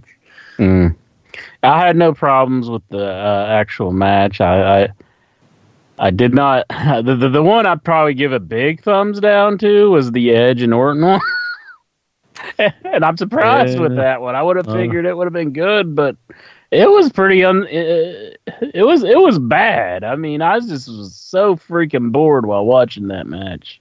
Just thinking, my God, would this go off the air? I don't remember what happened. I'll be honest. I actually went in my room and started uploading videos because of the Well, they brawled behind the scenes a lot, and I guess people were. Did they do cross faces? Because then they were saying because they choked it. One of the guys choked. I don't even know who won, but one of them choked one of the guys out with equipment from like a weight. So like people are saying it was like the Benoit murder. Oh. The Benoit suicide. I thought you might have been talking about Edge's new finisher, but no, I know what you're talking about now. Yeah, it was like Edge has a new finisher? He has like this new chokehold that he's doing. Like he's been using it. Like he used it on somebody on Raw, and Randy Orton was like watching him do it, and then he did it on Randy Orton at WrestleMania. But yeah, you probably don't want to like be choking people with the weight equipment, and it's in a cross face fashion. That's not a good idea. What did you think about Gronk as the Gronk? I don't understand. Like whenever R-Truth came up there, and I was like, "Why in the world are you up here, R-Truth? Are you really that dumb?" Mm-hmm. And then like Mojo, they do their thing where Gronk goes for the pin to get the title, and then Mojo throws him off, and then Gronk just stands there. Like, why would you just stand there? Like, you should try to get your pin to yourself. But I guess it's to lead into them having their thing the next night. Yeah. Yeah, it's bad times. He had the same shirt on both nights, Gronk. Mm-hmm. And then we got Titus as the host, which that was really thrilling. But I think for this WrestleMania, that's probably the perfect host, Titus O'Neil. This was the Titus O'Neil of WrestleMania. It just keeps getting better, doesn't it? Yes. Of all people in the company, why would it be like, man, we're really going to get Titus O'Neil out there?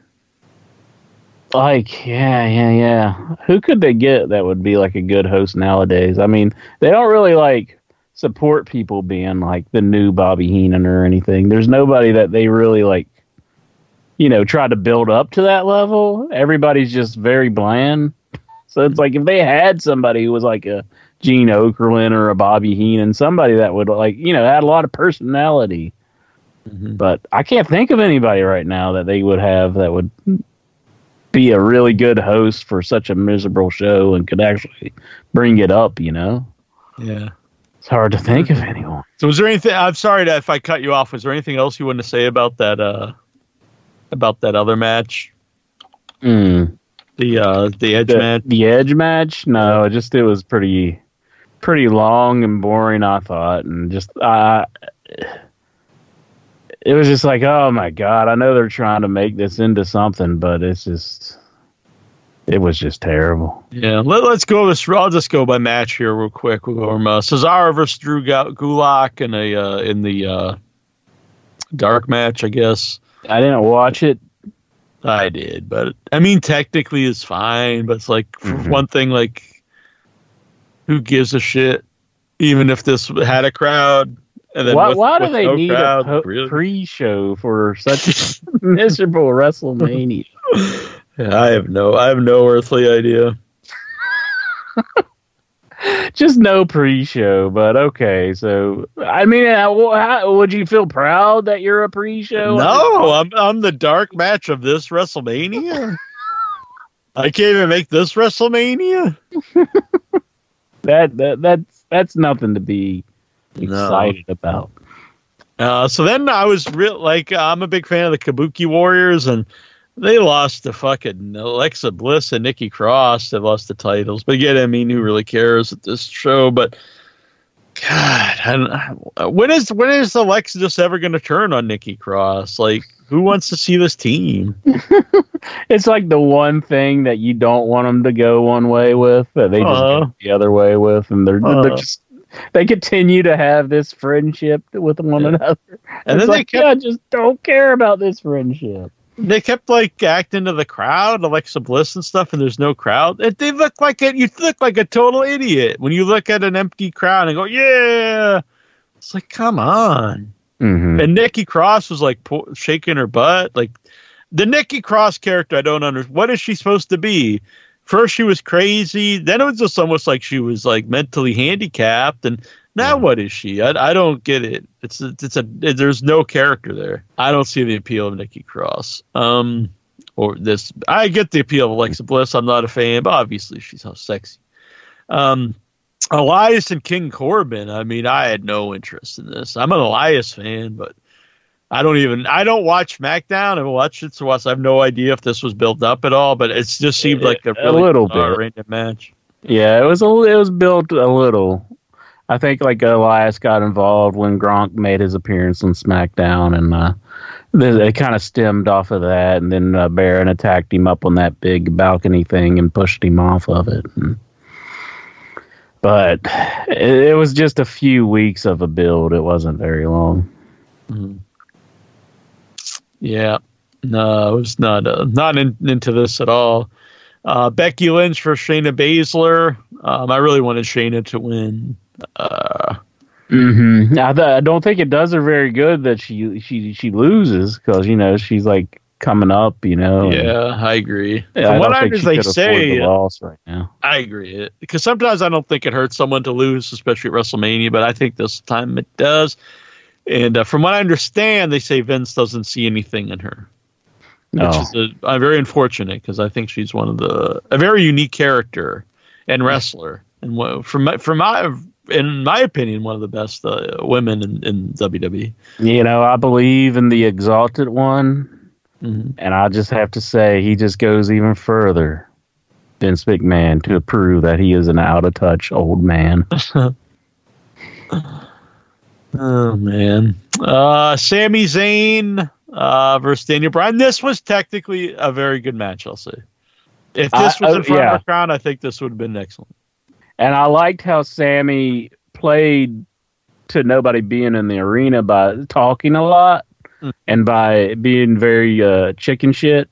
Yeah. And I like that part of it. I think these two guys knew the best of this whole show how to work an empty arena match. Because they didn't act like there was a crowd there. I don't know. I think they, if there's a crowd there, it would have been a lot better. But I still think these two guys at least had some idea of what to do without a crowd there, if that makes sense. Yeah. I think it was one of the better matches. I was surprised to see Daniel Bryan lose. I was too. I was expecting Sami Zayn to beat him in this one. I'm a big fan of both of them, but Sami Zayn as a heel, I think is fantastic. Well, Daniel Bryan beat Sami Zayn is what I meant. But you bet, yeah. This was the ladder match, which seemed to go on for an eternity. So didn't that women's tag match. It was so long. I don't think long matches work in with no crowd. Shorter the better, probably. Yeah. And that doesn't mean like a minute match either, like their world championship matches. I don't know. It just went on forever. The ladder match, and it's just like you exactly said, a ladder match with no crowd. It's odd, and then the one guy can't be in it, so it's like a 3-way for the tag belts, but it's all singles wrestlers. Why couldn't they just found some guy to be with Morrison? Yeah, they did it with Almas. They just replaced him with Austin Theory. So I don't know. I guess that they're such like a team. Like it would be strange if they replace the Miz. Yeah, bring in Mercury or something. Eminem went back together one night. That's true. I don't think Mercury's affiliated with anybody right now. Yeah. Is he still in WWE? I thought he's still there somewhere. Maybe not. I don't know. Well, he showed up in Lucha Underground for a little while. Oh, he did? I didn't know that. Yeah, and they're pretty much done for. So I kind of assumed he wasn't with WWE, but yeah, I'm not sure who he's with right now. Kevin Owens versus Seth Rollins. I thought this had one of the few memorable moments of the show was when Kevin Owens dropped the big elbow off the WrestleMania sign. Yeah, I would say the highlight for this WrestleMania, probably the only clip that would be worthy to be replayed. I would say, because that was pretty exciting when he dropped that elbow, and it was like, here's your WrestleMania moment. Yeah. And these guys worked a good match too. Also. Oh, Seth selling the elbow drop, from Kevin Owens doing that move. When he was like wheezing for air, that was really good. So. Yeah. These are definitely two of the guys. When I said most of the people really tried hard, they definitely tried hard, and I think did their best to put on a match for nobody. Mm-hmm. The next match are guys that I actually don't think tried hard, and that was Braun Strowman and Goldberg. And I'm a Goldberg fan, but I thought this was just a pitiful performance. I can't see those guys having a big technical match. Yeah. I think the thing with Goldberg is he is so reliant on a crowd reaction for his moves, and no crowd. It's like, what do you have here? You have this older guy doing some, not so great wrestling. So it's just bad. Mm-hmm. Yeah. I'm glad that Braun's the champion, but it's I would have preferred it to been somewhere good. And I mean, I in the would circumstances of it, he's probably just going to be an interim champion where he's just passing the belt. I would have preferred he won the belt when he was actually over. Yeah, that would have been nice. Like, let's put the belt on now that not a lot of people care about him. He was like super over for a while. I have a Very theory typical WWE. I believe that Vince McMahon just doesn't want stars. He doesn't want anybody to have any sort of power over him, where like they can just walk out of the company and it actually does hurt him. I just don't think he wants anybody to be over. And I think Braun Strowman is a that's why he's at where he's at right now. He's never been pushed very well. I mean, once he was getting over with the fans, they just totally just forgot about it. Didn't use him, or just he was buried or beat by somebody. But terrible. Yeah, or it's worse to think that this was like his idea to get people over. Let him win on like the worst WrestleMania ever. Then we is there any WrestleMania that's close to this? Oh, no. It's like when people will, and I agree with this statement, Bobby Heenan's the greatest manager, then everyone, vies for second. This is the worst WrestleMania without question, and then everything else, has to fight who's the next worst. It's like the Toga WrestleMania. What was that, like 10? Was that like the cliff? Yeah, and then when you jump off the cliff. When you die, this is it. When you die, that is this WrestleMania. When you're in hell, you have to watch this over and over. Oh my God, that would be just insufferable. So they had the Boneyard match, which I'll have to, if this was a little shorter, I probably would say like at least I enjoyed it. It definitely went on way too long, and it's not like something I really like, but it was so goofy. Like I at least giggled at some of it. When Undertaker punched the window and it showed like a flap of skin kind of coming off of his arm. Was that some makeup effects done by like maybe one of Tom Savini's students or something? Know, probably, because I think he just looked down and went, "Damn." If that was it, it was like, I think that would get a bit more of a reaction than just "Damn." Yeah.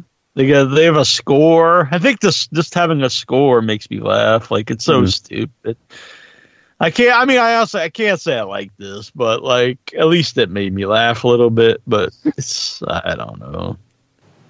It's a very strange thing for AJ Styles to be involved in. Yeah, I guess I would rather watch this than like just a sad Undertaker match where he's just beat down for an hour. I dropped him on his neck. I guess you gotta dig a hole, and I'll steal his soul. So, what did you think? Were you loving this, or? I thought it was pretty stupid. Just the whole thing, just like AJ's just getting beat down by him, and he's like, "Yeah, what'd you say about my wife now, boy?" And it's just like, oh my God, oh, this is terrible. Yeah. Give me Chris Jericho coming out of the hot tub with his jeans on again. That was awesome.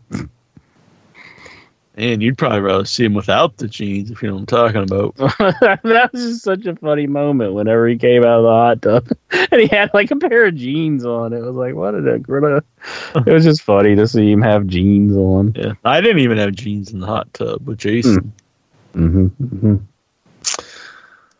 Inch was like, I'll only get in the hot tub if you're both nude. And they want to do it. Let's see. Then the night 2, we had Liv Morgan versus Natalya. Again, like, even if this was a crowd, like, who could possibly care about that match on WrestleMania? No crowd. Totally pointless. You might not have saw that. It was a dark match. I don't even know if I've seen it or not. We already went Charlotte, Rhea Ripley, Aleister Black versus Bobby Lashley. I saw some people really like this match. I thought it sucked. I think there was like Aleister threw a kick or something, that if I remember correctly. But Bobby Lashley was really bad at power moves for like a big, strong-looking guy. Like every time he does that suplex, it looks like he's about ready to fall and drop the guy right in his head. Mm-hmm. I don't know why he continually does it in all his matches. Yeah. I liked his little outfit, Aleister Black. Oh my God, looks so stupid. The horn and all that. Oh, jeez. Well, but by the way, when that Boneyard match was on, my mom was like, "Are you watching something on Sci-Fi Channel?" She came in just when that was on. Oh, really? Yeah. It did kind of have the cheap feel about like a sci-fi original. Yeah, she couldn't watch the show with the no crowds. Lucky her. she didn't have to endure this terrible WrestleMania. Otis, it's like this is like the complete opposite feeling you should have while watching a WrestleMania. You know, it's like this is just terrible. Yep. Otis versus your boy Otis versus Dolph Ziggler. I don't understand why Sanjay Deville is involved in. Like I know she's her partner, but what would be in it for her? Why would she want Mandy to go with some hot guy? Like it makes no sense to me. Yeah, I don't get it. I know that they rumored like a possible lesbian angle between the two. Yeah, but that would make sense if like she was trying to get Otis away from her because he wants her. But why would she instead want to get her away from Otis so she could bang Dolph? I don't. Why would that? It doesn't make any sense. It's kind of like it's not changing it up very well. But yeah, and like her connection with Dolph doesn't. There's no chemistry there, and I don't even understand it. Maybe there's more story to come. Maybe like. It's gonna really believe that? I know. Well, you do got the creepy guy who's like recording them and posting their stuff, you know. Yeah, do you think that will ever be revealed, or was that just like a plot device to show him why he sees it? Why couldn't he just watch the show and know it or something? That's true. I heard it was Ali, maybe. But yeah, but is that going to be a great gimmick for Ali? He's just a guy who tapes people and shows videos of them? Well, you know, he's an old cop, so he likes entrapping people. Yeah, it's weird. I know it's your man, Otis. Were you loving it? He got the woman.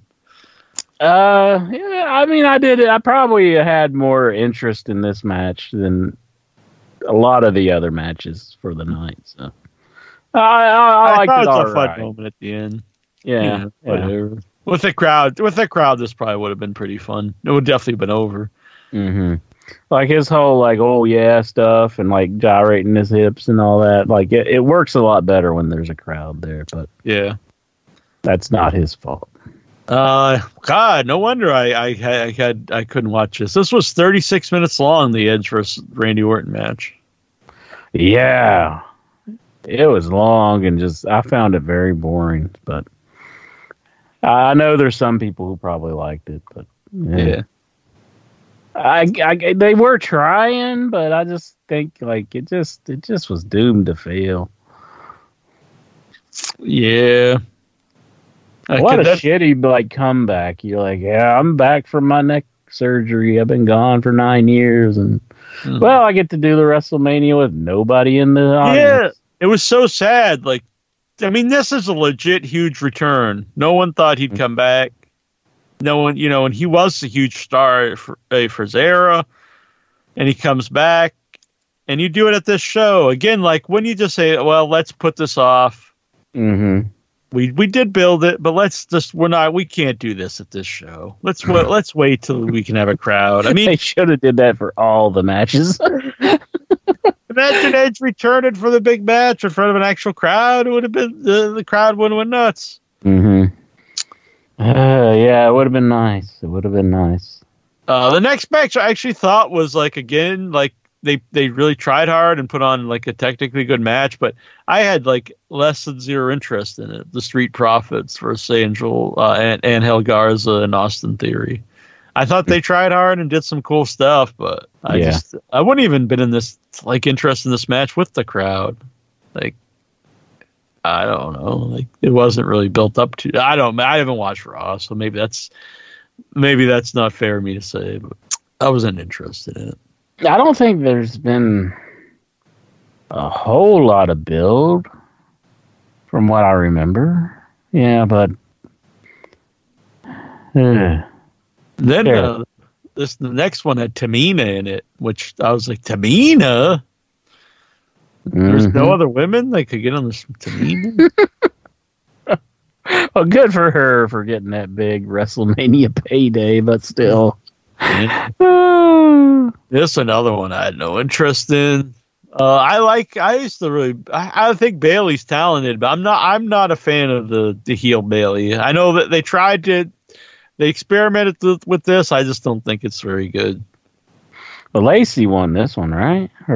No, Bailey kept the title. Bailey kept it, okay. Which is really weird, like a heel retaining in a 5-way. I think I thought that because I really thought they were going to pull the trigger and have Lacey get the belt. This Lacey babyface run is the total shits. Like, if you're going to have her a babyface, fine. And then you even show the real Lacey. Again, that's good.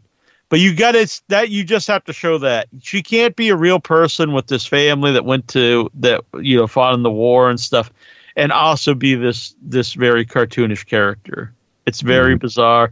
And they tried to explain away like why she calls people nasties. Like that was one of the worst promo segments I've ever seen, when she's like just saying like, oh well, it's fun to call people I don't know, it's just the shits. I've always said like she's a very interesting person, the real Lacey Evans. Let's go with that. Like who's gonna cheer for the Southern Belle? It's awful. Oh my god, this was only 13 minutes. I honestly thought it was like 45 minutes. The Fiend versus John Cena. They were all over the place with this thing. I mean, at one point they're in the NWO. Why? Why would they be in the NWO? I don't know. That has nothing to do with like what they're doing. Like when they had the whole ruthless aggression bit, like John Cena was like a broken record or something. He kept swinging and Bray kept like ducking under him because he was supposed to be on Kurt Angle's role, but it was like they were going through each other's careers, or even before their career, because neither one of them was around in the Big Blue Cage era. So, but I was happy they brought out the Big Blue Cage. It was very, banged up. I wonder if it was the original Big Blue Cage. And I hated every second of this with a passion. You weren't just like so bored by the show that at least you got to see some crazy shit for a little bit. I absolutely hate. I hate the idea that this is even on a wrestling show. I'm not going to. Are we watching the inside of his mind? Are we watching an alternate dimension? This doesn't belong on a wrestling show. I'm not saying it's good, but it did break up just like the total boredom I was feeling from everything throughout the night, but.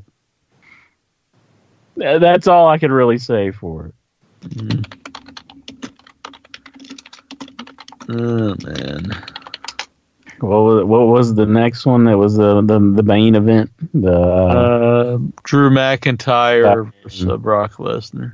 Yeah, Drew McIntyre won. One of the worst WrestleMania ever. It was a quick match too. Yeah, 4 minutes. It was. They hit each other. And then they just did a bunch of big moves, and then he won. I'm really tired. I was a big fan of Brock Lesnar, but I'm really tired of the Brock Lesnar formula matches where they just hit big moves and then they pin somebody. When I first saw a match like that, it was cool because I never saw a match like that. But now that it's really just a normal match for Brock Lesnar, I do not enjoy them. Same with the Goldberg matches. I remember a time where Brock Lesnar had like an Iron Man match with Kurt Angle on SmackDown. Oh yeah, he can wrestle. He can have a match.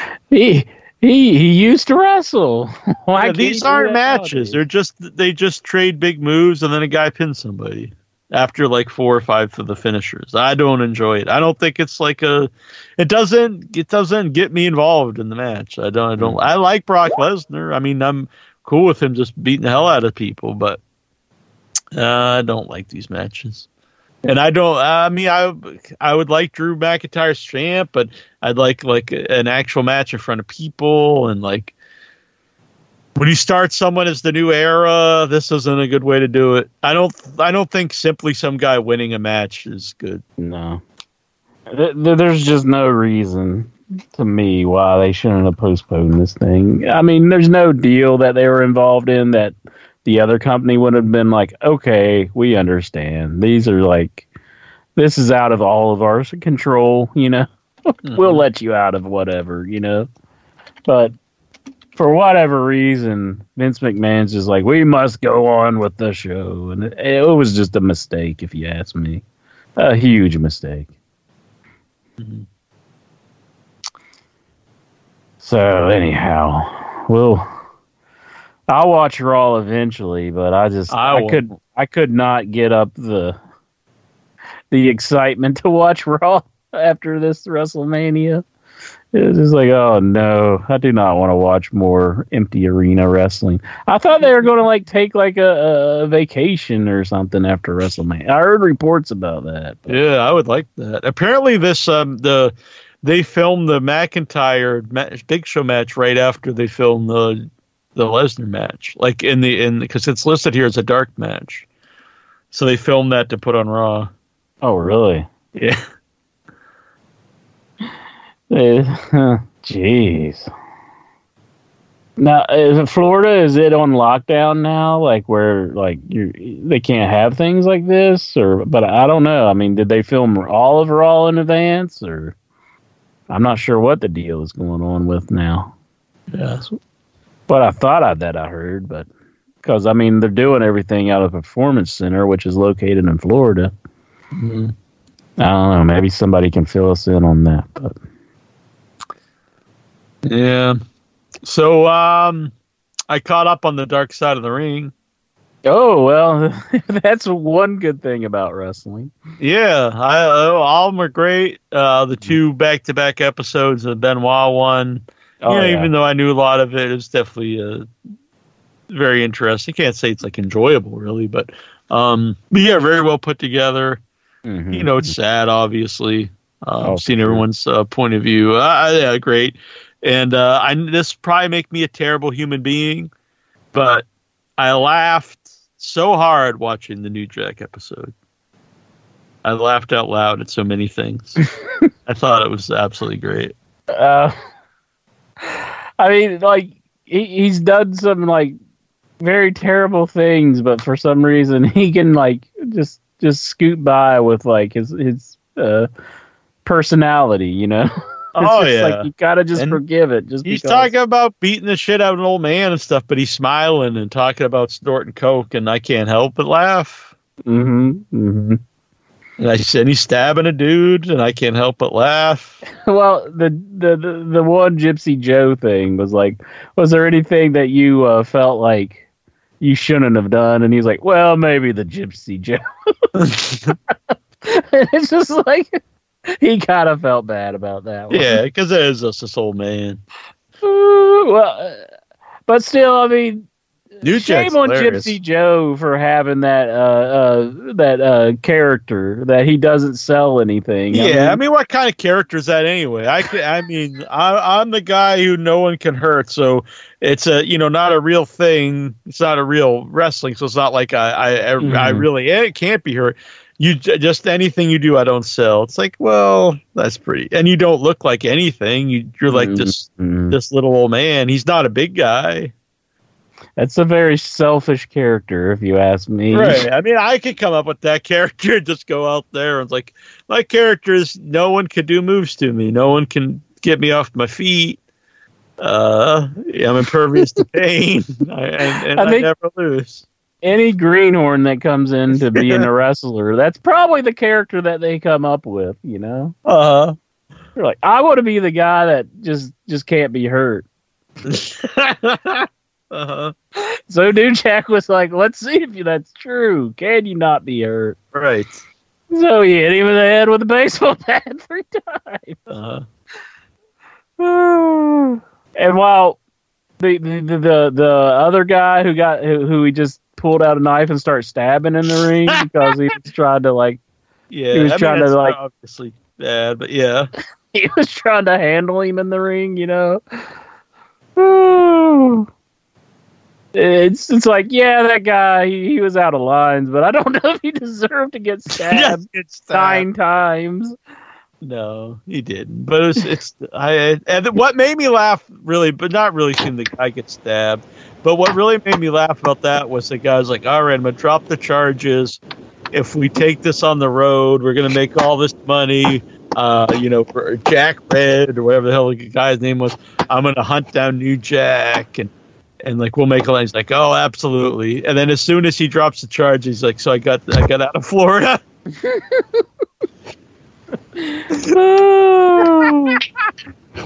That's pretty bad. That's just I loved it.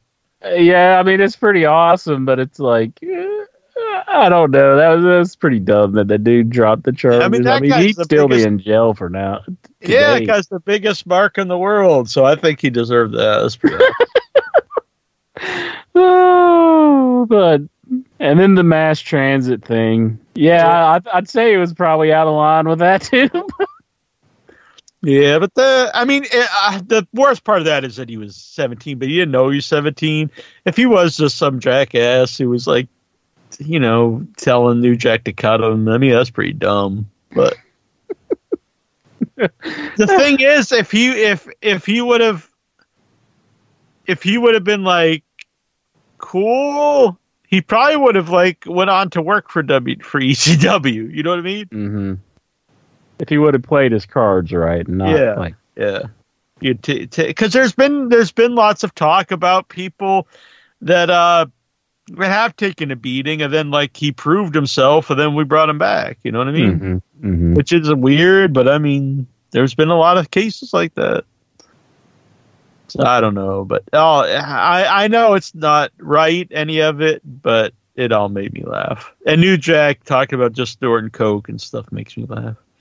And then the little fellow who said like he testified for New Jack. Yeah, what was that guy's deal? And then he's like, somehow he ended up on Monday Night Raw, and he was like, he didn't know like how they pull strings with, but something had to happen there. I bet it was Paul Heyman. Yeah, but still, it's like you ended up in one segment on Raw. I don't know. Mm-hmm. It's not like he went there as like Cornswoggle or something. No. But and that was hilarious when he was talking about Paul Heyman, like, and he's like, "I'm sorry, Jack," and then he says what the guy said, and then he's like, "He was just totally working everybody." And the one black guy, he woke up when he said, "I was like, oh my god, I don't even know if any of this is true, but it's hilarious." I don't know if a lot of the stuff he says is true, but it doesn't matter. It's amazing. I was kind of surprised by Jim Cornette being on the thing, because I've heard Jack like call him a racist before, but I guess they've kind of. I think they've made up since then. Mm-hmm, what I understand, which is good. And I'm pretty sure that's one guy that Cornette will keep his head with. Like I don't see him like losing his cool and wanting to smack New Jack or spit in his face or anything like that. That's probably not a smart idea. But that would be a hell of a throwdown if it did happen. Right. That's like, you gave me credit for going on a limb predicting this would be the greatest WrestleMania of all time. You'd have to give Cornette credit for picking a fight with New Jack.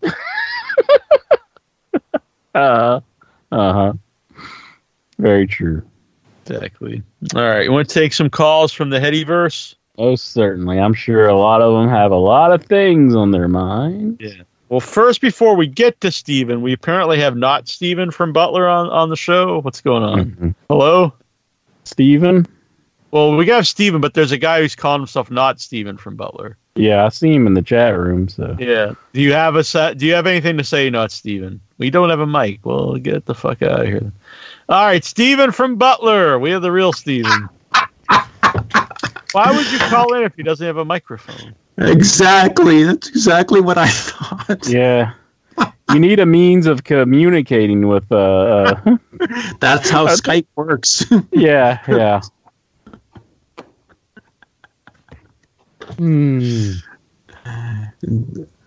So we should probably cut "Not Steven" by New Jack's. Like if we were working with "Not Steven" in the ring, he would be getting sliced right now. I agree. What do you think? Just a big cut across the head, or should we just outright stab him?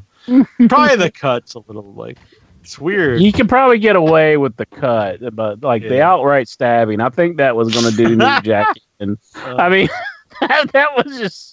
I forgot too when he throws Grimes off in XPW off the scaffold. Which I don't necessarily buy that they weren't in on that. To be honest, but because I don't think you could just throw a 300-pound dude off a scaffold like that. I'm pretty sure he jumped off the scaffold, but whatever. That's fine. I say run with it. Pretend it was all you're attacking the guy. That was scary though. What? Oh yeah, I remember.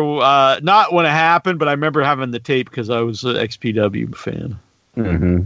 Insanity. Just, I mean, because he only hit like one of the tables out of this mountain of tables, and then he like went straight towards the ropes, and it was just like, oh my god. All right, Steven from Butler. He was loving Mania. He said it was his favorite Mania of all time.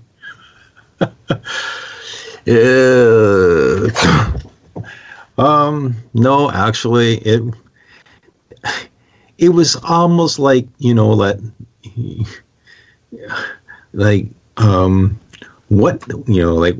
both nights. I thought, Undertaker and AJ, for what it was probably the most enjoyable thing to watch on WrestleMania this weekend. I was really my expectations were low for this whole WrestleMania, and for the most part they lived up to those low expectations. But Undertaker versus AJ Styles, I really liked. It's something that like you, Jack. I'm kind of like off of empty arena wrestling. Like Monday night, I watched a movie. And the movie only ended just in time for me to watch that Drew McIntyre Big Show match. So I'm kind of like, I can't really take 5 more hours of WWE empty arena wrestling. Oh, it's the worst. 2 hours of AEW I might be able to take, but 5 hours, 7 hours. That's 7 hours of empty arena wrestling over 3 nights. I think that's way too much. I might limit it to AEW myself. Well, you normally get something you can take away from AEW whenever you watch it. You're like, well, we got the debut of the Exalted One. We got the Lance Archer and all that stuff. And then this week you had Chris Jericho with Vanguard in the hot tub and all that. And it was a steamy scene. Everybody needs to bear witness to that. But there was no Matt Hardy, but the Matt Hardy from the week before was kind of disappointing. Oh, I hated it. Yeah. If that's wrestling, this Matt Hardy stuff and more you're really matches. Looking for a lot of reasons to stop watching. No, I think they're both in the same category. Just the shits, just stuff that's beyond any form of reality of any kind. And just I don't want to see people teleporting, and I don't want to see that we're looking at someone's their deepest fears inside their mind. Stuff it's not wrestling. It's some just awful thing. It's like I was going to say this anyway. I was even mentioning this to Mark Maple, who posted it, but it does seem like something I would see on Adult Swim. Yeah, it seems like, but it doesn't fit on it. You can't all of a sudden they're having matches and then we cut to inside someone's mind or an alternate dimension. It's just the shits. It's like something from Tim and Eric Awesome Show. Plus, it's written by someone who's people that aren't funny at all. Mm-hmm. Like wrestling writers aren't Hollywood writers, or even not even Hollywood, but like would you want to watch a movie written by the people that wrote that? No, I don't think I would. Yeah. I mean, that's because obviously somebody likes this stuff. So. Oh boy, not me. All right, what else? Brings up Lance selling for Marco Stunt. Do you think that was a mistake? No, because he barely did. Yeah. I know Cornette went insane on this and said it buried Lance Archer, but it was just a squash match.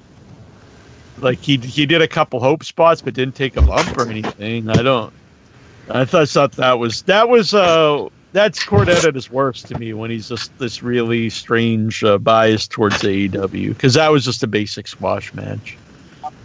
I actually thought it was awesome because he was throwing Mark around by his head. He did this crazy suplex where he threw him across the entire ring. Mm-hmm. And I thought the visual of Marco's Stunt being so small next to Lance Archer, like it really put over Lance Archer as this giant. I actually thought that was a great debut for Lance Archer. I mean, like, doesn't anybody remember like Superstars of Wrestling every weekend? That's all these guys would do the same thing. They might get a punch and maybe a couple of punches in, but most of the time they'd be getting their asses kicked. That's exactly what this was. This was like a Midnight Express for some Alkies from WCW, Saturday night. They might do one move or something, and they didn't really sell it, and then they beat him. Now, did the Midnight Express look like, oh my God, I can't believe they beat the Mulkeys? Like, no, obviously not. Just like this, but they looked like, hey, they just beat the shit out of these guys. It was just a very typical squash match. It's been done in wrestling forever. Yep. And it was done with a guy that's actually liked and known by the crowd, as opposed to like a local job guy. So I don't understand the criticism of that match. Mm-hmm. So you could tell that, I think, Braun Strowman winning that belt from Goldberg is going to be like, was like a Band-Aid. I don't expect Braun to hold that title very long. I'm glad he finally won it. Yes, it was kind of late. Yeah, but I don't agree. Like, it's like, why even do it when there's no build to the guy at all? Why do a title change when maybe Goldberg's not sticking around? Well, then just wait till you can put it on the guy you actually want to put it on. Or maybe I thought it was like really lame booking. Well, he might have an extended run, if only because Vince is going to wait until fans are in the arena. Why did you even have the Fiend lose the belt?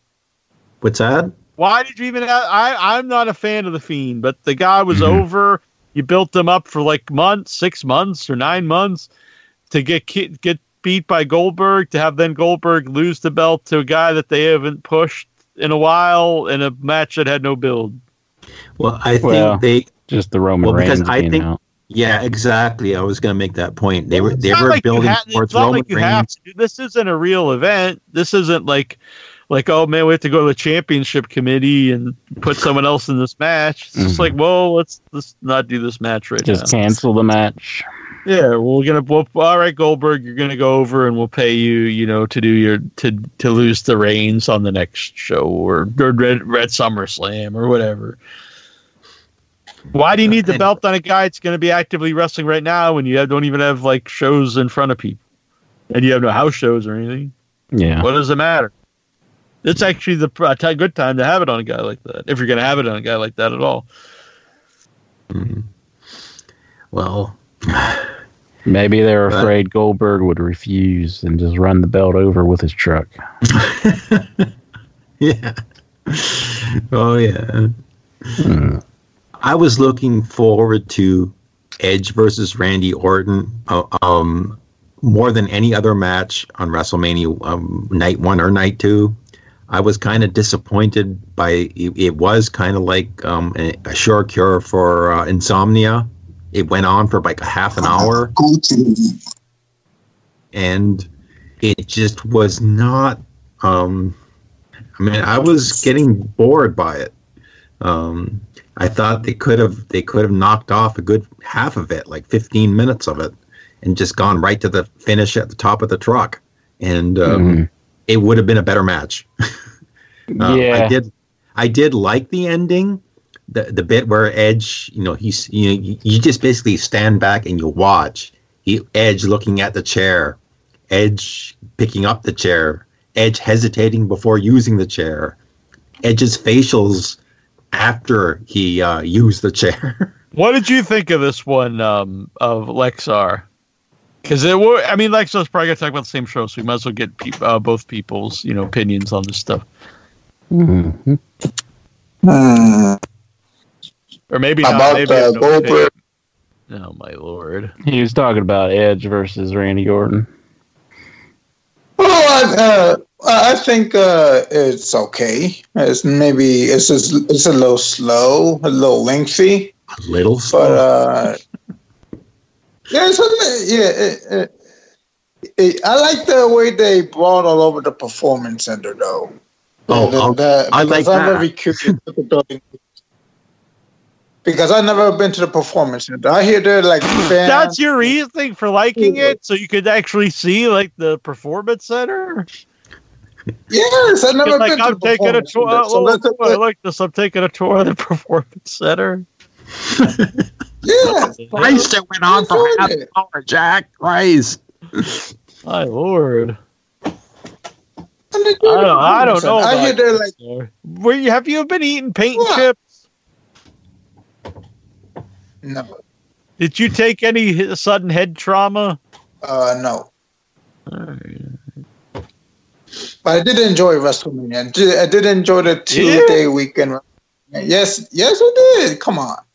It's like Christmas. It's WrestleMania. Did you feel like, oh man, this is 2 nights of Christmas?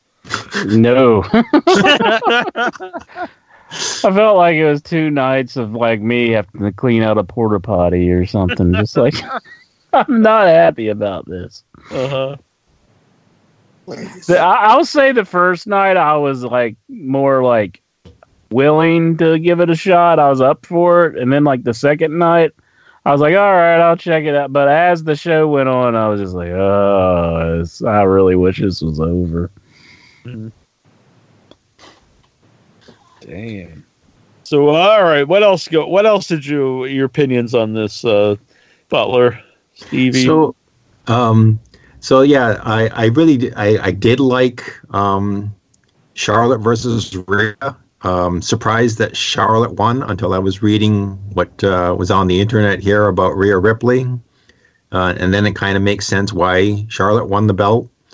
Apparently, Rhea had to go home because she her visa expired or something, and so she had to go home, and she might not make it back with this coronavirus going in the U.S.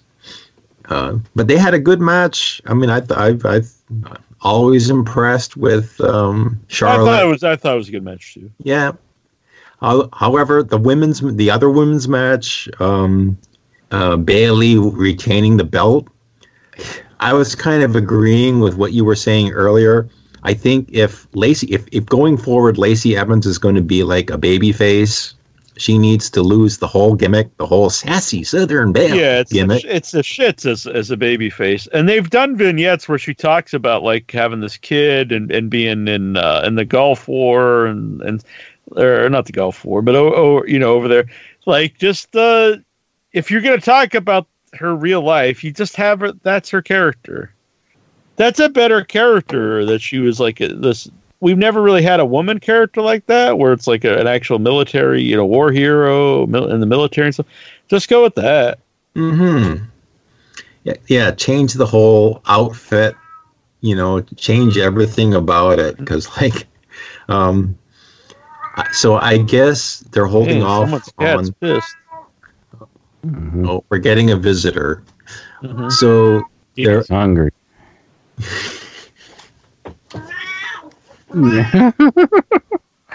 Kitty wants to eat.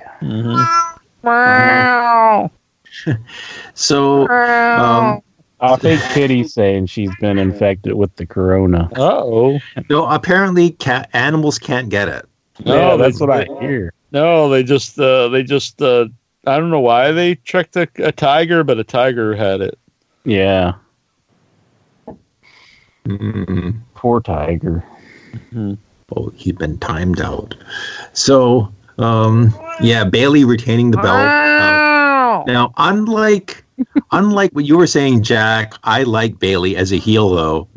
I don't. One thing I did like I about think this it's just the WrestleMania. internet's obsessed with heels. Is why I like it. One thing I did like about this WrestleMania was all the trash talking that went on, because you got to hear all the trash talking because of the empty arena. Like Bailey, Undertaker, AJ Styles. A lot of these. AJ Styles one's a little different.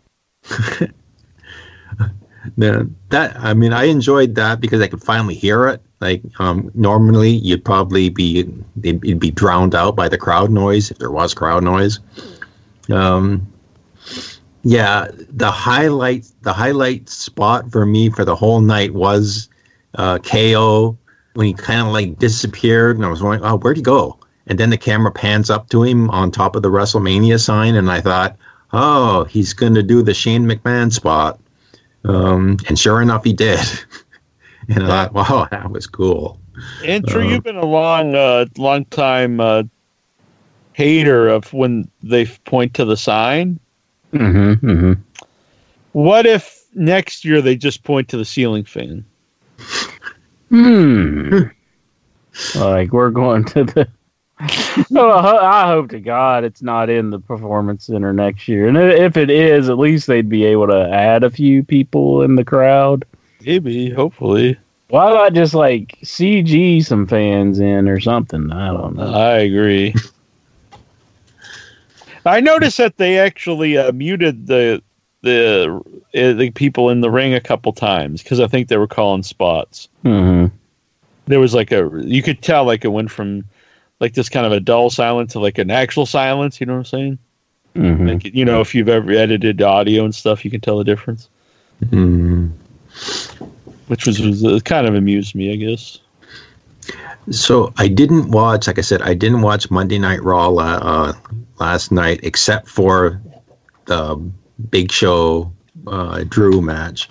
Well, I'm kind of glad that Brock lost the belt and that Drew has the belt. Yes, it sucks that he did it in an empty arena, but having Drew as the champ, it might resurrect Seth Rollins' career, because I expect there's going to be the inevitable Seth Rollins versus Drew McIntyre feud for the belt. That's more than likely going to come soon. So maybe I'll start watching again if I read that that's coming up. But I'm not interested in any feud right now. Like unless we have like. I know it's a broken record. What can they do? Yeah. But I just can't get into the show without the crowd. I'm sorry. Yeah. Like, Andrew, can you really get into any feud right now? Is there any feud like that they would do and you'd be like, fuck yeah? Well, I was a little into the Dolph Ziggler Otis feud. I did want to see what happened with that. But is it? It's not. It's definitely been hindered by the lack of fan participation.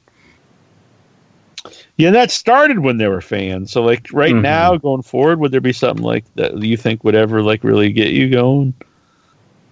It's hard to say. Yeah, I don't think so. Not right now. Lexar was loving it, though, because he got to take a virtual tour of the Performance Center. Oh, yeah. So So I may be watching movies on Monday if because like I said, I just can't take 3 straight hours more of this every week. And I did hear that they did film a lot of stuff, I guess, while they could. Going forward, I'm not sure if they're like, is the state of Florida going to try and stop them from going back to the Performance Center, or are they going to try and keep doing the Performance Center? I don't know. Yeah, I don't know.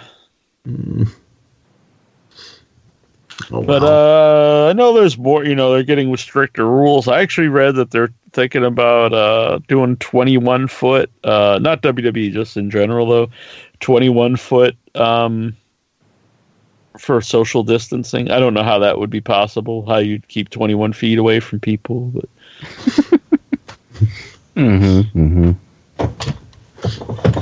They're even closing some convenience stores here, which was strange, I thought. I don't know. They have a curfew in Boston, which I don't get that either. Because I think, if anything, that would make you be out at the same time as other people. Because, I went for a walk last night at, midnight, and I didn't honestly see one single person. But, if you do it, so the curfew in Boston is you have to be inside by 9, and then you can't be out again till the morning. Yeah. So if you did that, you'd be kind of forced to be outside when other people are outside. So I don't really understand that. Mm-hmm. But what do I know? Someone told me so they don't go to clubs, but all clubs are closed. So again, I don't understand. How are you going to go to a club? Yeah. Right. I don't know. But anyway, hopefully we return to normal at some point, but I don't know. But anyway, we don't want to get everyone down in the dumps. Lexar, what was your favorite part of the WrestleMania? The Boneyard match. The what? The Boneyard match. Really? So you're loving that? Yes. Well, that was Mr. Stevens up in Butlerville. That was his favorite part too. Mm-hmm. Yeah, I gotta say it's a wonderful masterpiece. It's like watching a movie. It was definitely a masterpiece. Mm-hmm. I enjoyed the Metallica theme when Undertaker rolled in and rolled out of. I enjoyed everything. I discovered some behind-the-scenes facts about the Boneyard match, but you don't care about the behind-the-scenes stuff. Look, I don't say it. What's up? Okay. There's plenty of parts of this. Part 1 is filmed in the graveyard, but they just wanted more than the graveyard. They wanted the buildings, that barn, a couple of other things. So they had to increase the budget for the Boneyard match. And they literally filmed the Boneyard match in graveyard hours. They filmed it from 9 p.m. to 5 in the morning. So all of the cast and crew, the Undertaker, Styles, OC, Triple H, Michael Hayes, the camera crew, and directors and all that stuff, they were there from 9 p.m. to 5 o'clock in the morning. Okay. Film match. Mm-hmm. And they left it a mess. So in the span of 1 week, they had to build a set and clean it up. So... And Undertaker and Styles, that match created such a mess in that field, so they had to clean it up. So, and that classic hand sticking out of the grave, Triple H and Michael Hayes. Your boy Michael Hayes was supposedly in charge of the Boneyard match, and then Brother Love was the guy behind the Bray Wyatt one. The Bray Wyatt one. I would say Michael Hayes definitely won out in those two for me. Mm-hmm. Yeah, I would say just out of sheer insanity, I like the Bray Wyatt and John Cena one better. Man, I don't know. I don't know about anyone's sanity is liking that. But I'm not saying I liked it. I know. Well, guys, that was definitely one of the most what the fuck moments in my watching that I have ever seen. John Cena, I said the big blue cage, NWO John Cena, John Cena rapper, all that stuff. I'm watching this, and in a way, I'm liking it. I recognize it's the shittiest thing ever, but I'm liking it for the car crash aspect of it. Like, this is how Bray Wyatt gets his win back in this weird. That's not a win of any hallucinogenic. kind. Come on. You just got to enjoy it for what it was. No, I don't have to enjoy it. I hated it. Oh well, they made do with what they had, and I liked it. I'm with Clinton here. Fire Bruce Pritchard. Oh, I'm for that too. Yeah, I hate that I'm taking up for. I'm not really taking up for him, but yeah, I wouldn't mind if they just fired him. I like it when he gets fired.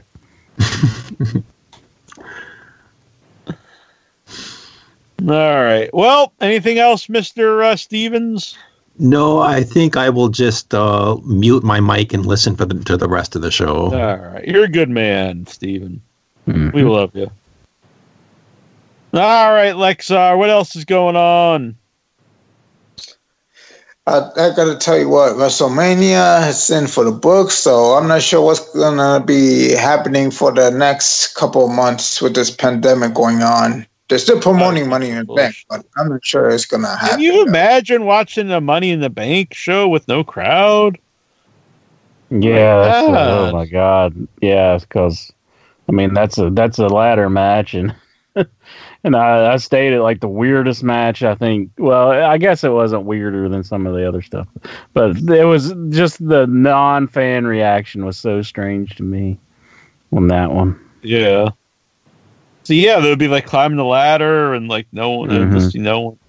Oh, no Lord. excitement, just climbing the ladder. Mm-hmm. Terrible. Man. They're going to do something similar to that tomorrow night at NXT with the women's NXT #1 contender.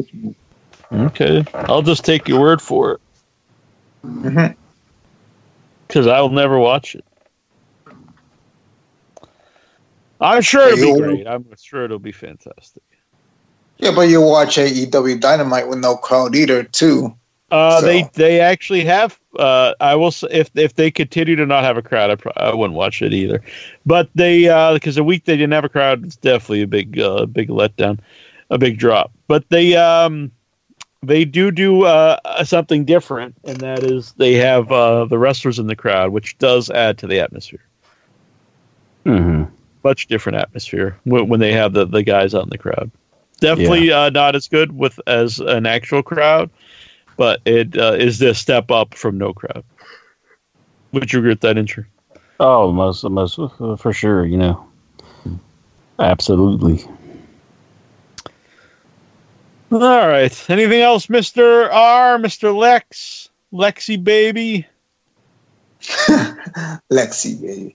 Let's see. Flexi. Lexi. Are you pumped? Do you have big muscles? Not really. I wish I had big muscles, like Scott Steiner size, like arms. You ever think of getting those injections where they put like the synth oil in you?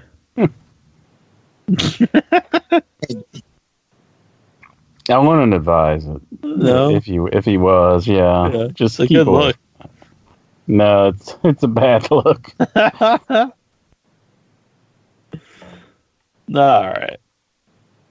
All right, Lexi, what's happening? I got what's shaking? What's baking? I got a question. It's quaking. I got a question from the Headyverse. Right. Now, if the Firefly Funhouse match and the Boneyard match were full-length feature films, which one will you give an Oscar nominee and win? Oh, well, definitely neither one would ever get an Oscar nomination. If they were films, the Boneyard Match would be like this, bad, like a bad, like Seagal movie or something. Mm-hmm.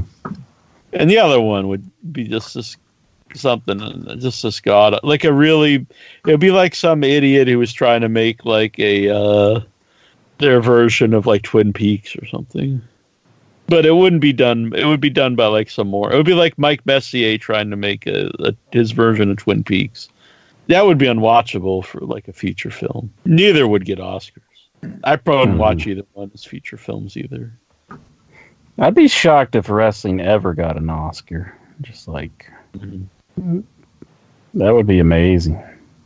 Well, what any WWE film was considered for an Oscar? No, but what promo insure or angle in wrestling would you see, like, if that would become if that was a feature length movie, would be the most Oscar worthy?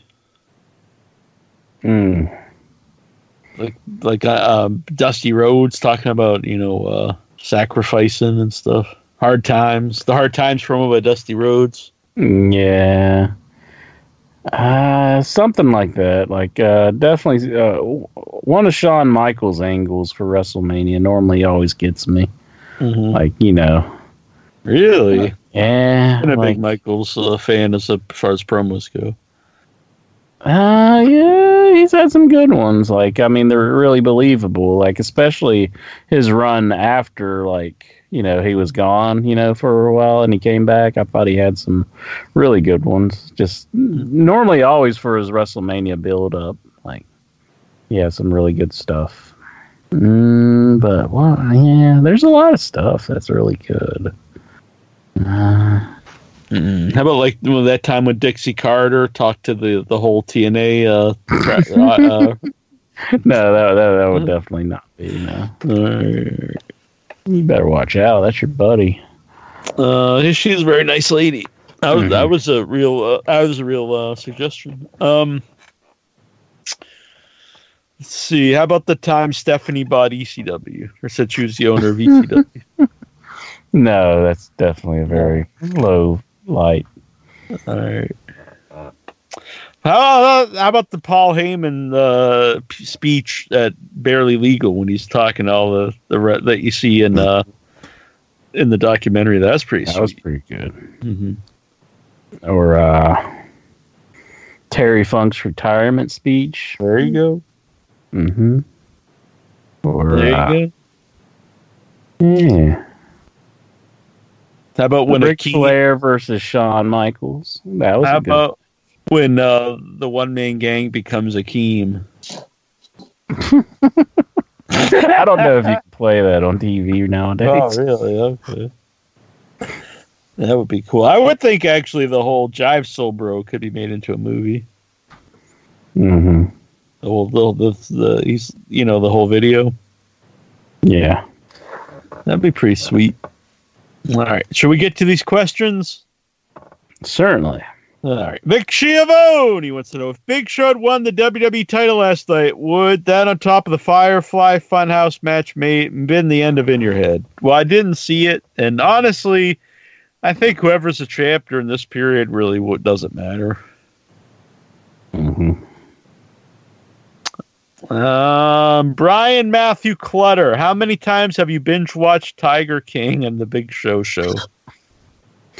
I will say that I'm sure because of the reaction on the internet that this is an interesting documentary, but I think it's already been just ruined for me just because everybody posts about it, and I think I pretty much know what the end is. So yeah, I have no interest in watching it. Stephen Butler, do you think Vince McMahon influenced President Trump to reopen the United States economy so that WWE can resume and or the XFL can return? He hasn't actually reopened, but I don't know. What do you think? It's like, listen, pal, you got to restart this so we can bring back the XFL. I'm sure he just beside himself at this point, and he doesn't know what to make of all this. But I'm sure he wants to get both things back and going. But I mean, who wouldn't? I mean, this could potentially bankrupt everybody. Mm-hmm. I know, like, there's a restaurant chain that shut down called Logan's Steakhouse around me, and they had a bunch of other locations, and they fired everybody and they closed their doors, so they won't be back. Yeah, it's bad times. Al Oob wants to know, since Teddy Hart's girlfriend dropped the charges against him and they are staying together, does that mean he didn't do anything wrong, and that the guy pulled the gun on Teddy for no reason? He says this is using intralogic. Not necessarily, I don't think. I don't know. It's hard to say what happens with any situation when you're not there, but I mean, I'm sure some bad stuff went down. I'm not sure what exactly happened. I'm sure nothing good has happened in anything involving Teddy Hart. He's a strange person. Alb says he put up a poll, and the people have spoken. They want you to review Tiger King. Where do you get it? It's just on Netflix or whatever? Yeah. Okay. Nikhil Callahan. He's narrowed it down to 3 questions this time. He's really slacking off. Do you think eventually we'll see Jeff Hardy, Brother Nero in AEW? Interesting. Possibly. I really hope AEW doesn't turn into the Matt Hardy show. Yeah. They might want to hold off on it for when there's like some audience, or start doing some more of those crazy things behind the scenes, and gotta get Senior Benjamin in there, and but. Do you think we will ever see Bully Ray in WWE? I don't think so. I think if we were going to, it would have been that last run when they were there. I'm really sad we didn't, though. I would have liked to see a Bully Ray run in WWE. Or anywhere, honestly. Would you look forward to a potential all-Indian WrestleMania 6-man tag match next year? It would be Jinder Mahal and the Singh brothers versus Rinku Singh, Saurav Gurjar, and Akam. Hell yeah, do it up. What do you think, Incher? Sounds good to me. Throw in Tatanka if you're going to do an all-Indian match. Al, thoughts on Hannibal possibly having to cut out his own skin cancer because Canada is making him wait to have surgery. I wouldn't advise him to do that. I wouldn't either. That does suck, though, because I know some people. I know a person, a friend of the show, who is getting reversal surgery like I had on their colostomy bag, and it's been postponed because it's not not essential. That's really a shame. Al Oob, well, in your head, trademark the name Chris Benoit Jr. to prevent David Benoit from using it. Maybe for real petty assholes like WWE. Yeah. But no. Juju B, who else do you think gets exposed by the truth hacker? Who else will get exposed? The truth hacker. Who will he suspect? I think no one. I think we'll never see any more of it. Well, hopefully they have another little segment, but like knowing WWE, I mean, it's very possible that they don't do anything again. Who will get exposed by the truth hacker? I think it will. The reason Roman Reigns didn't show up for the match will be exposed. How does Incher feel about Jack now loving Friday the 13th Part 5? I don't love it. I really don't love any of them, but I do think I do enjoy it more now that I've watched it in later years. I think it's an underrated movie. I don't think it deserves all the hate. I think when you're probably when it came out at first, and it's not Jason. It's kind of like watching Halloween 3 at that time. But if you watch it now, I don't think it's a bad movie comparatively to the other ones. I don't think it's great by any means, but I think it's an enjoyable Friday the 13th movie. Yeah. I mean, I don't think any Friday the 13th is like Gone with the Wind status or anything like that. But I mean, like, as far as Friday the 13th Part 5, I mean, it's kind of like Texas Chainsaw Massacre Part 2. It's fun for shits and giggles, Yeah, I think it'd be more comparable to Part 3, where Part 3 is just kind of like this. Part 3 of Texas Chainsaw Massacre, where Part 2 is like this really bizarre comedy version of the first one. And I do like just like a typical slasher movie. I do like the moment at the end where like Tommy Jarvis is all wigging out because he's like having like flashbacks of Jason and like like when he first sees him and stuff. Yeah. And I think it has a good at those end of the movies where they kind of the big chase scene and they're finding all the dead bodies. I think it's good in that part, in Part 5. And you got the scream, the high pitched scream by the kid who got molested in Different Strokes. His character got molested. Right. Yeah, by the guy from WKRP in Cincinnati. Oh my goodness! Really? Yeah. Isn't that where he's from? That guy, the old guy, I think. Oh, probably. You would have to pay me a lot of money to play like a child molester. Like, I know it's acting, but like would that be really a role you want to be known as? No. Al Ulb, would you name your son Adolf for $300,000? No. I don't have a son, but yeah, well, sure. You can just call him Adolfo, then afterwards. No, I wouldn't want to do that to anybody for any amount of money. Dobbs Dean Mia, tell him. Tell him what? Who is cock? Oh. Okay. Cool. Is Dobbs smoking crack with Tazo or something? I think he's trying to create a new how big his cock. I think. All right. Let's see. Where were we? John Barker, any plans to get the crew together and rewatch old pay-per-view shows? Yeah, I would like to do those again. I really like the WrestleMania. Would love you guys to commentate on the 2 CM. I don't really want to do. If we were going to do that, I don't want to do commentary over like UFC fights. Oh. I really CM Punk fights. Yeah, that I wouldn't really want to do that. I'd want to do old wrestling pay-per-views. Jason Mint, will Jack watch Empty Arena AEW tomorrow, or did WrestleMania destroy him? Well, I'm going to give it a shot. I really hope they have the wrestlers at the ringside that definitely add some atmosphere to the show. I mean, I'm not in love with AEW either. I mean, don't get me wrong. I mean, definitely hurt, but there's definitely better. There's that stuff on there that I have enjoyed though.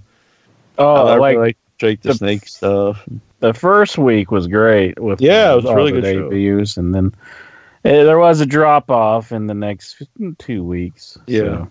But at least they had the people at the ringside again. I do think that adds to it. I guess they taped 2 months of shows. They were saying in the chat room. Oh, really? Yeah, that's never. I know. Right now, it's probably, but it never makes for good shows when you tape a whole bunch at once. Poor Tony, he kept messing up on Darby Allin's name. He kept calling him Sammy. He kept thinking he was Sammy. If it was a tape show, why didn't they fix that? That's a good question. I don't know. Maybe he messed up on it several times. Yeah, that might have been live. Oh, I see.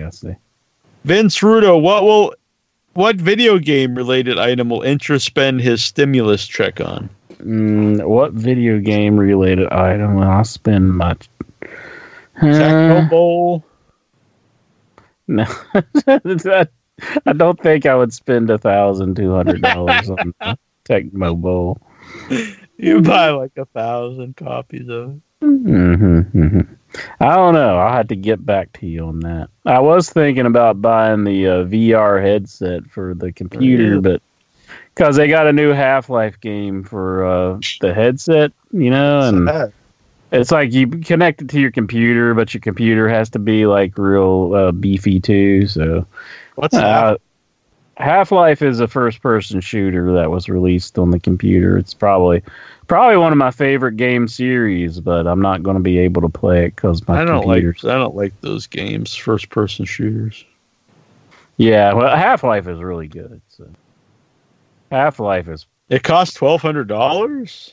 To buy the headset is very expensive. I think, like, if you want, like, the what's the one, the HTC one or whatever, it's about like it's a virtual reality headset, and they have controllers with it and all that. But like, I only want it for one game, so it's like I really don't want to be dropping all this money on it for one game. So. Maybe they'll put out some more. Maybe they'll put out like a new Duck Hunt or something.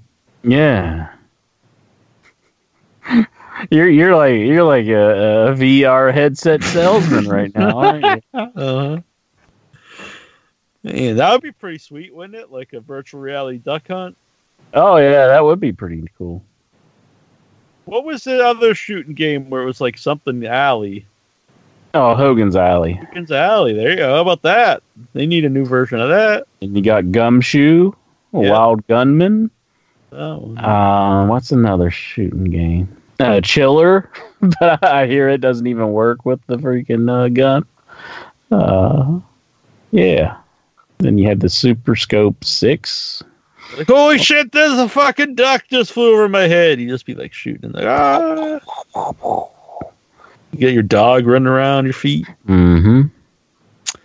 But I thought about this, and I thought, I really don't even have the room in my room to be like wandering around with a headset on, so... Is it the, what was I going to say? Is it the idea of virtual reality, though it doesn't take up a lot of room? Yeah, I just don't have the room. So. You can also have, like, a seated mode, like, with it, but, like, I don't know. That might not be as good. Plus, I don't feel like just walking around. That kind of feels silly at first, I bet. Golgo says, serious question. What is worse, fans at wrestling shows or a few wrestling fans? I mean, no fans at a wrestling show or a few wrestling fans at a show that make hardly any noise? I would say no fans are worse. Yeah, I'd say the less atmosphere is the worst. So having a few fans making no noise is bad, but then even worse than that is having no fans. So for me, my opinion, the more fans and the more people like into it is better. Yeah. Dobbs, I've taken a break from watching wrestling since I stopped having crowds. I could do with some recommendations on stuff to watch on Netflix and YouTube. Okay, well, think of some. I don't know. Netflix. Have they had any like big shows recently? I know that Tiger that Tiger documentary. Yeah. Geez, probably anything I watch he doesn't want to watch. Well, I know Star Trek's on there, so he could watch like I've been watching The Next Generation. So, or is he just wanting something new? I don't know. I enjoy it. I'm still on the second season, but the seasons are really long, so they're like 22 episodes. So. Yeah, I binge watched the whole series back in the day. It was that first thing I ever binge watched. Oh yeah. I just watched the episode where they're like introduced to the Borg. So that's good. That's pretty near the end, isn't it? Seasons. It probably they do come in later, but this is season 2. So. Oh, really? I don't know. I mean, it's been a while, but I didn't remember. I guess so. Q, he like sent him. Yeah. Oh, okay. Yeah. Yeah. He like introduced them to him and showed them like how powerful they were. Dobbs Dean Maya, I think you should stop doing any more In Your Head Hall of Fames since we have all the best people in there already. I think the Headyverse is packed with Hall of Famers and everyone deserving well again. Yeah. Dobbs Dean Maya wants to know, are you moist? Nope. Vince Rudo, do you think... I'm not sure what the good answer is for that. I don't know either. Vince Rudo, do you think Stephen Butler would be a good butler? Huh. Can he cook? Well, I guess a butler doesn't cook. Mm-hmm. Is he obedient? I mean, he doesn't seem like he'd really talk back. No. You know? I think you could slap him around a little bit if he got out of line. Are you allowed to do that to a butler? Just like no, I don't think so. Does he have like good knowledge to share with you when in your time of need? I mean, that always happens in the Batman movies. It's true. Does he know like the proper placements for like your salad fork and stuff? Mm-hmm. I'm sure he knows that. Damian Smith, if you were in charge of WWE, would you have sacrificed SummerSlam by moving Mania 36 to August? I don't think it's like one or the other. I think you could still have both. But if that was your only option for some reason, yes, WrestleMania is much bigger than SummerSlam. So yes. Mm-hmm. I think you sacrifice Mania by having it now.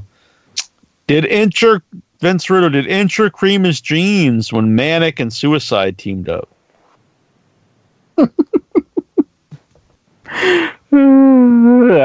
wasn't aware of this, so I haven't had an opportunity to cream my jeans. Spoiled for you. Sorry. Yeah.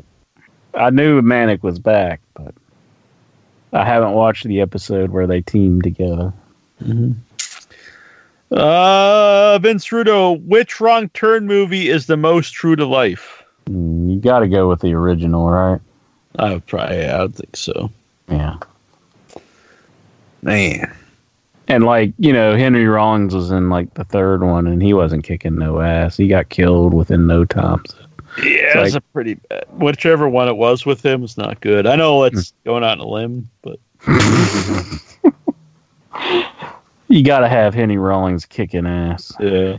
So the newest Dark Side of the Ring intro tonight was about. I'll be watching a little bit here. It was about what is this? What a Brawl for All.